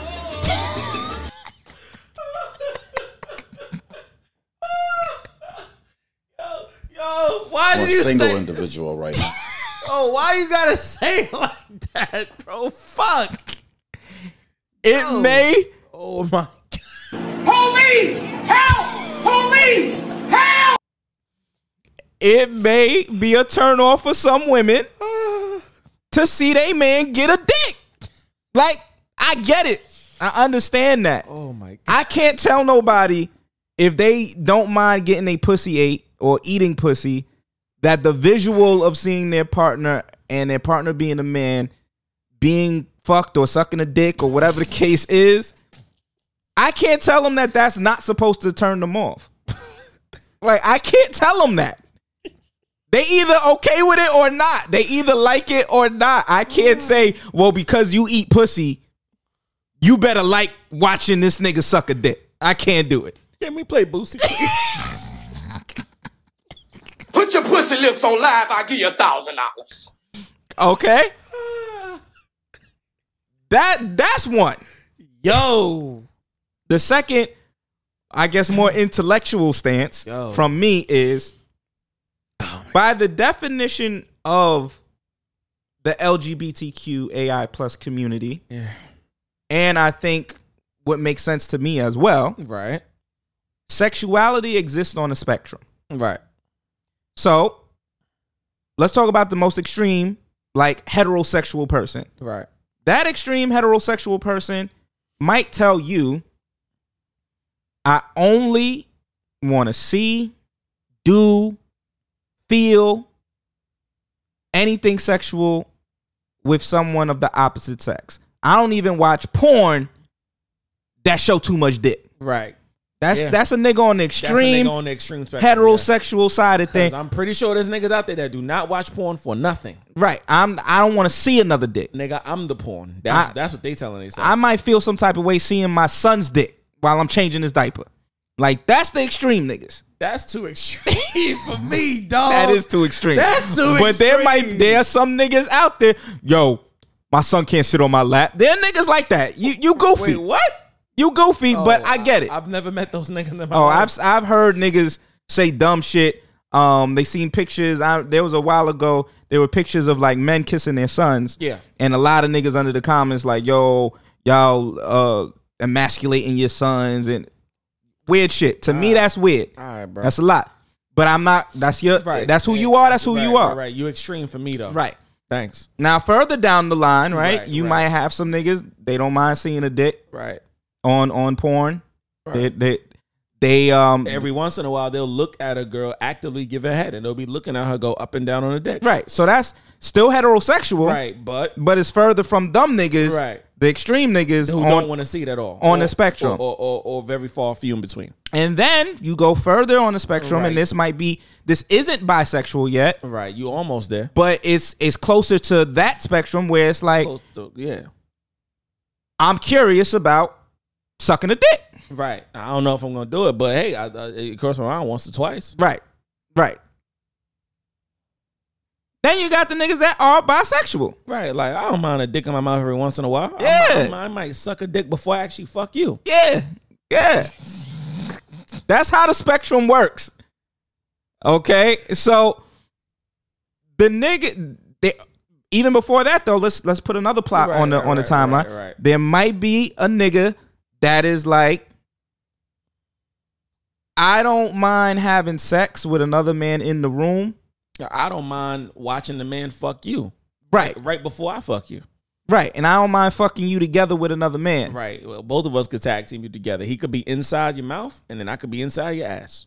Then further down that is I don't mind interacting with a nigga in a threesome scenario. Right. I don't mind helping out. Oh, he need his back blown out too? I'm on it right now. But I would never go and have a boyfriend. Right. I would never go seek a relationship with a man. Which is the same thing if a girl let another girl eat her out during a threesome situation scenario, and she comes out of that and she's unfazed by still wanting a woman in a intimate way outside of just sex. She might not want to be with her. She might not really like girls. She likes the act, though. There's people like that. They like the act of it. They don't like the person. I'm going to engage in this act. Right. And that is where, Chica, unfortunately, I can't stand with you. Yeah. Because you can't tell people that they're weird and dumb because they land somewhere in the middle of the spectrum. Right. Where maybe they like to get shit done to them, but they don't want to see their part. That is their stance. Yeah. It on a intellectual level may not make that much sense. Yeah. It might not. I agree with that. Yeah. It is a why? You know, the problem is though, XAB, and again, obviously, you know, this is coming from the guy that does, you know, erotic events. This is coming from the guy that does erotic poetry. You kind of get to a point in an understanding where when you talk to women about certain things, or when you're around certain conversations, or when you are engaged, there's not much intellectuality that's tied to sex unless you feel like your sex is on some intellectual shit. Because I think when people say sex ain't that deep, or when they say sex is deep, that determines on who you're talking about. If they think their sex is on some intellectual, spiritual shit, because there is some women that I've had conversations with, and they told me straight up, I would not have sex with you because you are not sexually mature for you. You are not spiritually mature for me. And I'm like, whoa.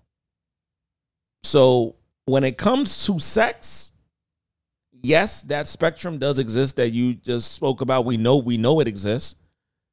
But there's also a different level of the spectrum when it comes to spirituality as it pertains to sex. Well, now we start landing into the pansexual realm, right? Now we on a pan spectrum, yeah.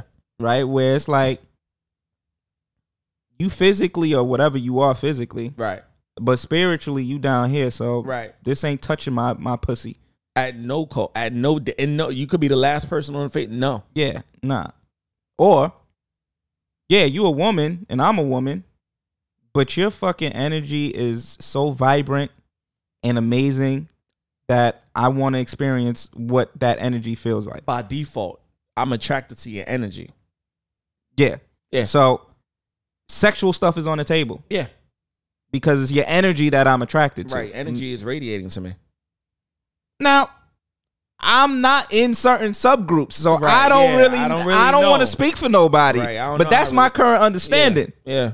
I had around the time when I was heavy in the poly shit, I did have a few people ask me question. Women was like, "Yo, so if we having a threesome and the man is there, let's say I told you I want the man in there, would you fuck with the man?" And I remember at that time, I know I said on this podcast, I don't know. Maybe I would, maybe I wouldn't. I don't know. Now I can comfortably say I wouldn't, because I feel like what I was going through was I was going through a very explorative time during me trying to figure out if I wanted the poly shit or not. I knew I wanted poly. I didn't know what type of poly I wanted. Right, what you would be comfortable with in that realm. In that realm, and not to say that just because I didn't experience that, I didn't experience men. Me, a dude, and a woman. However, what I did experience was I did experience me fucking a chick and then a nigga fucking her right after, or a dude fucking a chick and then me fucking a girl right after. I experienced that. What I can say is I know definitively I want pussy, swussy all day. Swussy pussy. That's what I know I want. We gotta get applause clip one day. I know that's what, especially applause clip. Oh my goodness. And what I can say is this: when it comes to having sex, how you think about sex and what you determine as gay, straight, bi, pan, that's also going to be solely tied to the experiences that you have had with sex and the people that you're having that experience with, because there could be somebody that has had all different type of sexual experiences with all different type of people, not just you, but probably with objects, probably with playing with themselves, because that is a form of sex.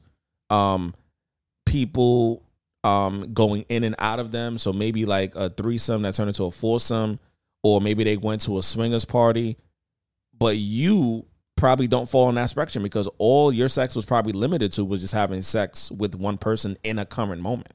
And I think that that's an important piece, is like there are certain things that you're speculating about. Yeah. As a, if you have a hard stance that you've never explored, whatever. And I'm not saying that's wrong at all. Right, That's where I am. Like, certain shit you just got a hard no. By it's not happening. Definition, it's just like, nah, I'm cool. I don't even want to go down that road. Yeah, I'm cool. I'm cool. Right. That highway, nah, I'm gonna take the I'm back okay. road. Right. You know what I mean? And there's nothing wrong with that.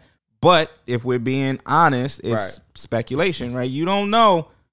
You might have a hard stance about niggas doing ass shit or women doing ass shit to you. Right. Right. And you might be really like, nah, I don't want that. But until you experience it, you might experience it and be like, oh shit, this is kind of something I like. And it's crazy because it took my friend the other day, shout out to Cece, to make me realize my first sexual experience with my ass being played with a woman, that was not actually something that I really consented to. Yeah, we had spoke about that like 2 episodes ago. Yeah. And she dead told me like, yo, she said, yo, Malek, you know you were taking advantage of, right?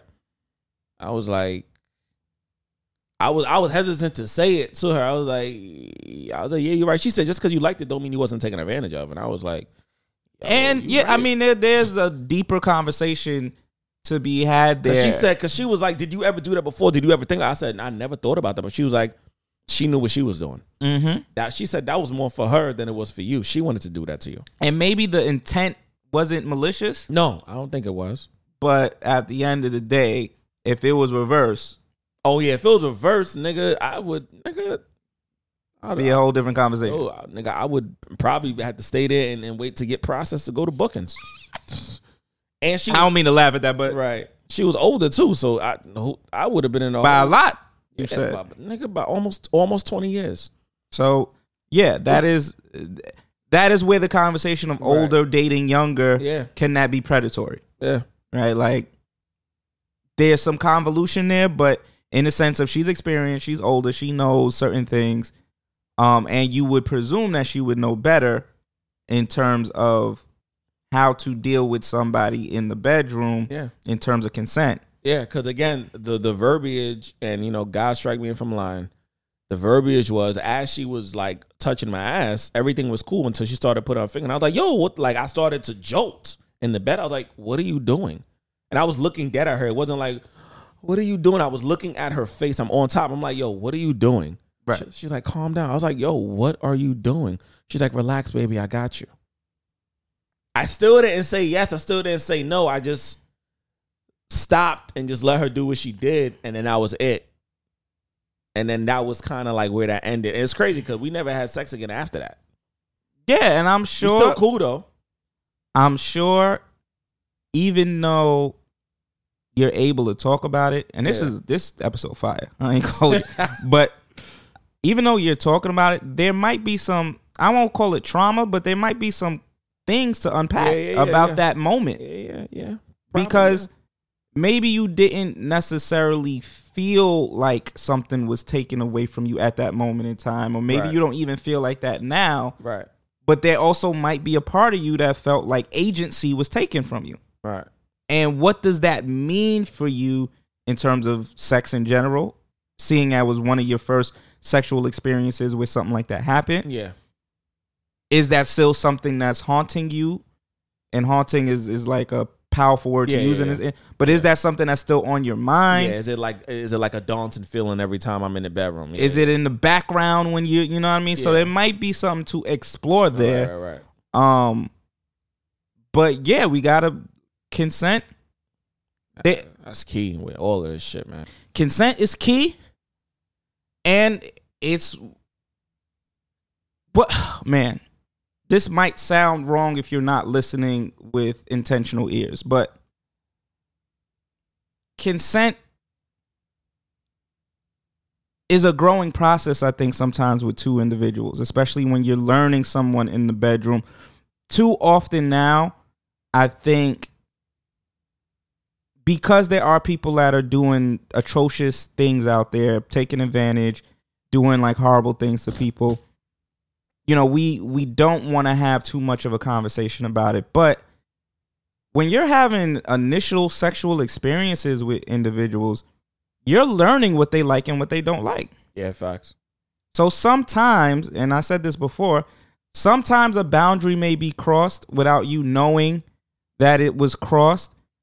And what should happen is a conversation. Now, naturally, if a boundary is crossed and you don't feel comfortable for safety reasons to have a conversation, then that's a whole nother scenario. And we're in a different realm. But there might be, oh, well, I'm used to giving people hickeys in the bedroom. So I go and I'm kissing on shorty and I bite on her neck. I leave a little hickey. And she does not like that. And now the next conversation is, hey, I told you not to leave a hickey on me and you left me a hickey. That actually happened to me where in the reverse, where I was dealing with somebody and they left a hickey on my neck after I told them, do not put a hickey on my neck. Yeah, I think you told me about that. I was like, yo. Still gotta go to work, the fuck? Yeah, I'm like, yo, I gotta go to work. I ain't trying to Can't be looking like this. You could get a write-up for that shit. Yeah, I work in a school. Right. That's unprofessional. Come on, stop. I can't have a hickey on my neck. I ain't got Vaseline either, and you ain't got that shit. I can't cover this shit up. I gotta work tomorrow. And you still gave me a hickey. And it's like, yo, I ain't saying you a bad person or nothing like that, but you did violate what I told you not to do. I thought I put up a boundary, and you clearly was like, up over the fucking hump. Yeah, I'm a hop, skip, and jump over this bitch. Like, it's not a cartoon, bitch. It's real life. So, like, yeah. Now, was I like, oh my God, like she violated me? No. Right. But it had to be a conversation. It had to be something that, and things like that in sex happen. And I don't want to vilify or demonize somebody that does something in that category. However, again, there are other instances that added to those, right, where now the conversation steps away from it being oopsies in the bedroom to taken advantage of to rape. Yeah. And now we're talking about other shit. So, yeah, Chica, can't really stand with you on this one. I get your point, and I get what you're saying, but even under the more progressive understandings of sexuality, what you're saying doesn't add up because people land on different areas of the spectrum, and that's okay. And that may mean that they like something themselves, but don't necessarily like that for their sexual partners. And it's on a rational level, maybe a little bit hard to understand and to deal with, and maybe even feel like it's acceptable or okay. Right. But it also does make sense. Like we already said, like I can love getting my pussy ate by another woman because something about that gets me off, but I don't want to see my male partner, which I'm actually heterosexual. Like I am physically attracted to men. So I'm not really sexually attracted to women like that. I like them, but to a certain degree. Like maybe it's just all physical. So something about seeing long hair down there, eating my pussy, ooh, I like that. But again, I don't ever see myself settling down with a woman. I don't ever see myself dating a woman. Just sexually, I'm with it. But I don't want to see my man doing the same thing because that doesn't sexually arouse me. That doesn't put a positive taste in my mouth. Contradictory and hypocritical? Absolutely. Yeah. But in terms of sexual spectrums, It makes sense. Yeah. So let's jump into politics and get the fuck up out of here. COVID. Boston University was being accused of creating a COVID that was 80% kill effective in mice. Have to make that clear that it was in mice. They don't really know, I guess, how that translates to humans, but I presume it's similar. They denied it. My only problem was the article that I initially saw it on had like false or weird information in it that was never clarified. And according to what I know, I don't know if you know anything different, but I think we read the same shit. The shit basically was saying how the start of the pandemic was because COVID was created in a lab in Wuhan. Yeah, that was not confirmed. That is definitely what I read, and I was like, "What?" I was reading that shit with the screw face. Like, wait, when? That was never confirmed. Right. I was like, when was this really confirmed? As like, all right, this is actually what happened. That was speculation.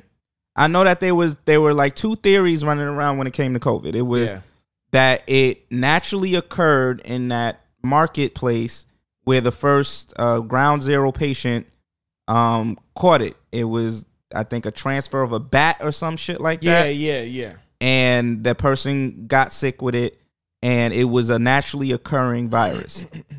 However, at the same time, there were labs in that same area that were experimenting on it, but experimenting on what you call it, strands.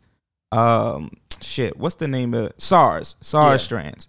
And that there was speculation that this could have been a lab created virus that got out, that broke out. But there was never a confirmation that it came from the Wuhan lab. So that already put me on like I don't know how much I'm supposed to take from this fucking article. But I also don't put it past niggas are going to experiment on COVID. Niggas is definitely going to experiment. Come on now. Like niggas, whether it's on the positive end of it or on the negative end of it. That's just where we at with it. Niggas is going to try and figure out this virus. It could be, this spike protein, it adheres to cells this well. What if we put, they've been doing this a lot with sickle cell. What if we put HIV virus in this particular new virus, attach it to a cell, it injects the RNA and changes the way the cell operates. And now you don't have sickle cells anymore. That's what they've been doing. I don't know if y'all know. We spoke about it on this podcast before. But there's experiments like that happening right now with HIV viruses. So they're probably going to do the same with that. And then you're going to have some niggas that's like, well, what if we take the Omicron protein, which makes COVID highly contagious, and the OG COVID, which is what's apparently happened in this, and put it together, because the OG COVID, everybody knows at this point, is the most deadliest one. Right. These newer strains don't really kill. They just give you a mild cold. Right. That first COVID was killing everybody. We know that. Right. Italy knows that. So let's put the two of them together and let's see what the fuck happens. There's going to be niggas doing that. So I don't put it past them. Boston says they were not doing that. They were not engaged in those activities. I don't know. That's where I land on it. I'm not so far ingrained in following what the authorities say that I can't question if niggas is doing that or not. Right. And I'm also not down the conspiracy rabbit hole where I don't see misinformation in an article and I just overlook it and say, oh, well, this has to be true. Right. Set it off for me. I'm good on that. Facial recognition. Man, I hate this shit. This is probably one of the most. This is one of the most technological advancements. I'm like, I don't know if I'm ready for this. I don't know if I was never really ready for it, to be honest. Me either. I was hoping that as a society we would fight against it. Right. But we're not. Nope. We're losing more privacy by the day. However, there are technologies now that niggas is making, which I fuck with, that fuck with facial technology. And there's fashion houses now making different designs, clothing designs that fuck with facial technology, facial recognition technology. And I bangs with that too, because we can't live in a world where at any moment in time somebody can just look you up and find where you are. That is a level of trust I'm not willing to give up. Sheesh. That puts in a program, look for this face, and they can just find you. Yo, that's wild. Oh, you was caught walking across the street 10 minutes ago. I mean, we already here, but the technology ain't at the level that they trying to make it. I mean, they gonna get it there. It's gonna get to a point where it's like, all right, word. Oh, you spoke to so and so. Word. Let me see if I can pull up their number by their face. It's gonna be a memory bank. There's gonna be a list of numbers you had in the past, and you just gonna pick from that plot, and boop, there, I got your number. Yo, where XAB at? Let me just put his face in the system. Oh, he just walked into his office 5 minutes ago? Oh, all right, cool. Send the drones. Dangerous. Very in the wrong hands. Very deadly. Actually, yeah, deadly. Yeah. And we're getting to a point where deadly drones is probably already there, but somehow we just been lucky. This is gonna work in the favor of niggas killing people and trying to rob niggas. Deadly drone, you can program a drone to be deadly. Yeah. They doing it in the military, but there's some nigga that can sit at home right now and program the shit to recognize a nigga face and just start shooting. Some nigga that's really, really, really down on his luck, but that nigga is like, I'm going to use my educational tactics for evil. It's over. Yeah. I was getting bullied in school. Now I'm about to get all my bullies. I'm about to just pick them off but not even me. My drone going to do it. I'm going to just have the headset on. Yeah, there's niggas home right now doing it. Plotting. And before we get out of here, there was a woman that was on a New York City bus, I believe. Yeah, I think so. Yeah, I think so. And she was attacked by a group of teenagers who removed her from the bus. Yo.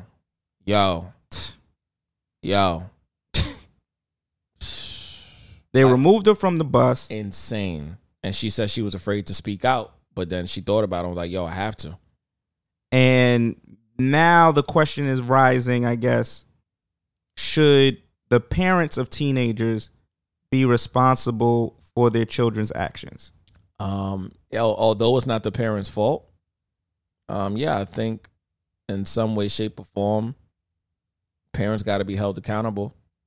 And what I also think needs to happen is when we start looking at some of these young people that's doing this, it's beyond what's going on in their home. Because sometimes their home could be good. What's going on in their head? Let's start running some tests. Let's start putting scenarios for them to do. Let's put some modules together to see what they're thinking.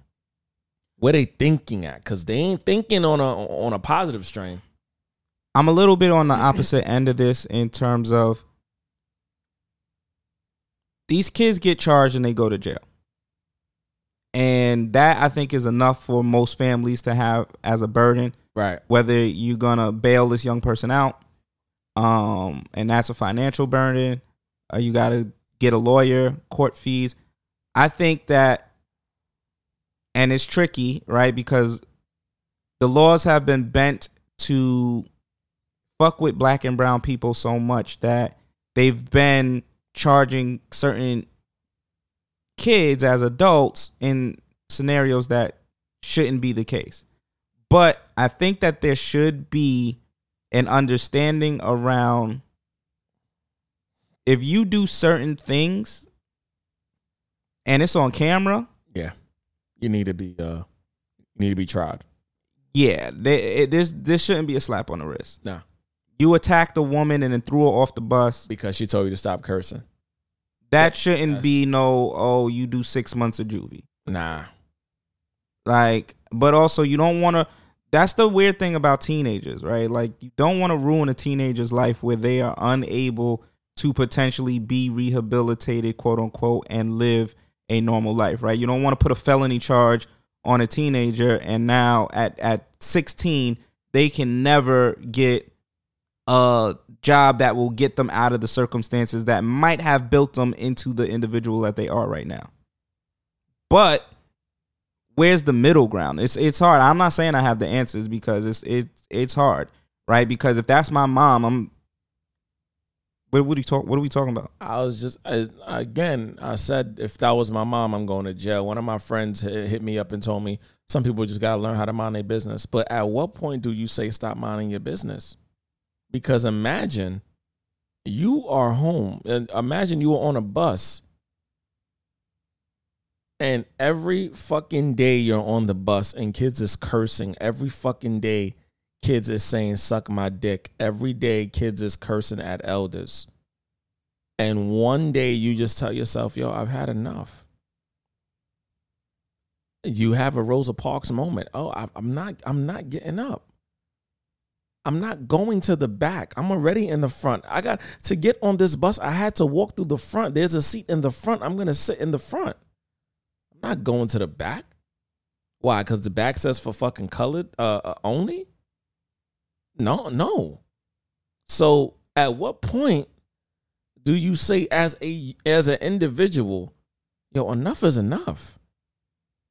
Fuck what the parents is not doing. This what the fuck I'm doing. I'm telling them to stop all that damn cursing. I'm trying to return it back to the days where the community could police the young people and turn them into proper adults before the law enforcement authorities had to get involved. So I'm going to say it to them. But in turn, what I get from that is attacked and thrown off a bus. Like I said, if that was my mom's, there is no more distinguished to God. There is you could forget about him. And my mom got a foot disability, and my mom walk with a cane. You wildin'. You wildin'. I'm not sorry. You wildin'. So yeah, I mean it's hard because it's like, what if they weren't raised like that? A lot of time this is groupthink, right? Like there are 3 or 4 of them that are really good kids, but another 3 or 4 of them that just don't give a fuck. And then the whole group got to be on one accord. Yo, we doing this. Once you see one of your friends start putting hands and paws on her, the other one do it. Nigga, you got to do it too. Right. That's how a lot of these young people think. Fuck, I'm in it too now. Like gang, all that shit. Right. And then there's the pressure of nigga, you pussy. You over there fucking watching us do this shit and you just sat there. Help me, nigga. You ain't gang no more. Look at this bitch ass nigga. He ain't trying to hear that shit tomorrow. He still got to go to school tomorrow. Right. He got to survive too. Ain't an excuse. I ain't making an excuse for that because some niggas will have to die. Like, but at the same time, this is the thought mentality. So it's like, what do we do? Is it the men? Do we have to start stepping up more? I know there's a lot of women that's saying, yes, nigga. But I'm talking about from a perspective of mentorship and getting these young people early. Like, what can we do to provide them with a culture? Because it isn't our responsibility as a man, as a woman, as anybody to just always step into a scenario. We have to build that culture where a young person understands I'm stepping out of the lines of what is acceptable. Right. And so I need to, if I get checked, I understand why I'm getting checked. These young people clearly didn't understand why they was getting checked. Nah. Even though it's common sense. Yeah. But they didn't see it as getting checked. They saw it as disrespect. Yeah. And that is a cultural thing. That is happening from our music. That is happening from certain things that these kids are doing on social media and not getting called out for. Like, that is a cultural thing that they've accepted in terms of ain't nobody allowed to say nothing to me. And if they do, it's disrespectful. And guess what I got to do when I'm disrespected? I got to check it. But in order to save some lives, I think we do need to get to a point where the culture is shifted that a young person knows if someone is checking me, I'm doing something that I ain't supposed to do. That's it. And instead of trying to be big man about it, I need to step back and say, oh shit, all right, yo, we wilding out. If an elder comes to me and says, yo, stop all that cursing, I culturally have to have enough respect for this elder to say, my fault, big mama, I'm sorry. Yo, y'all, chill out. When did that shift? I think that should die with us. The elder told me that, I'm being quiet immediately. Yeah. I might suck my teeth. Yeah. I might get a little upset. Might kick the floor. I'm not going to physically put my hand on her. I'm gonna shut the fuck up too. Because at that point, I done lost my fucking mind, and that's what happened. A lot of these young people done lost their mind. They actually lost their mind. Yeah, for sure. What's the tough knot, broski?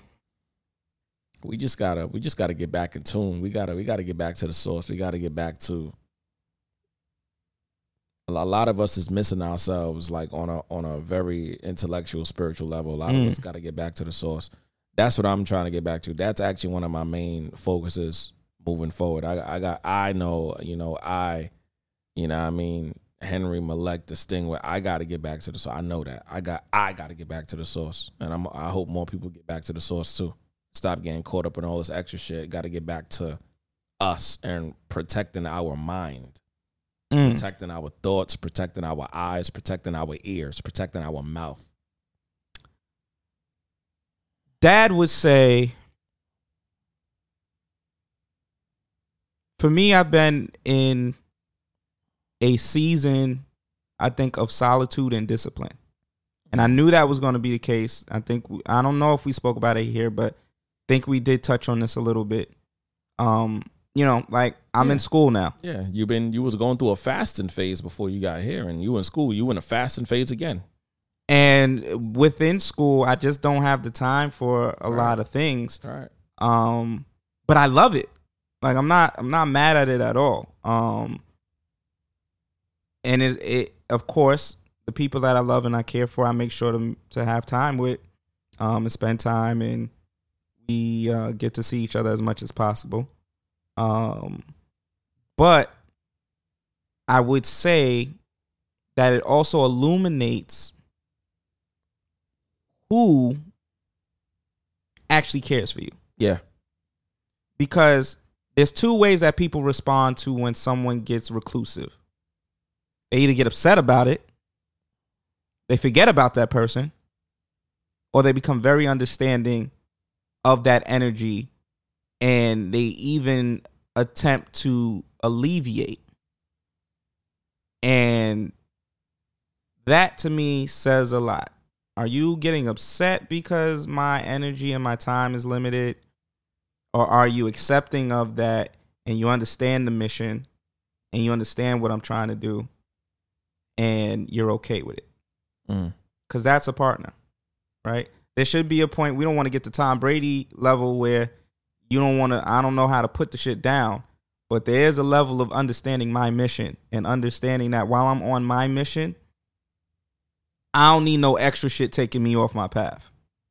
I don't need no arguments. I don't need no bad energy. I don't need none of that.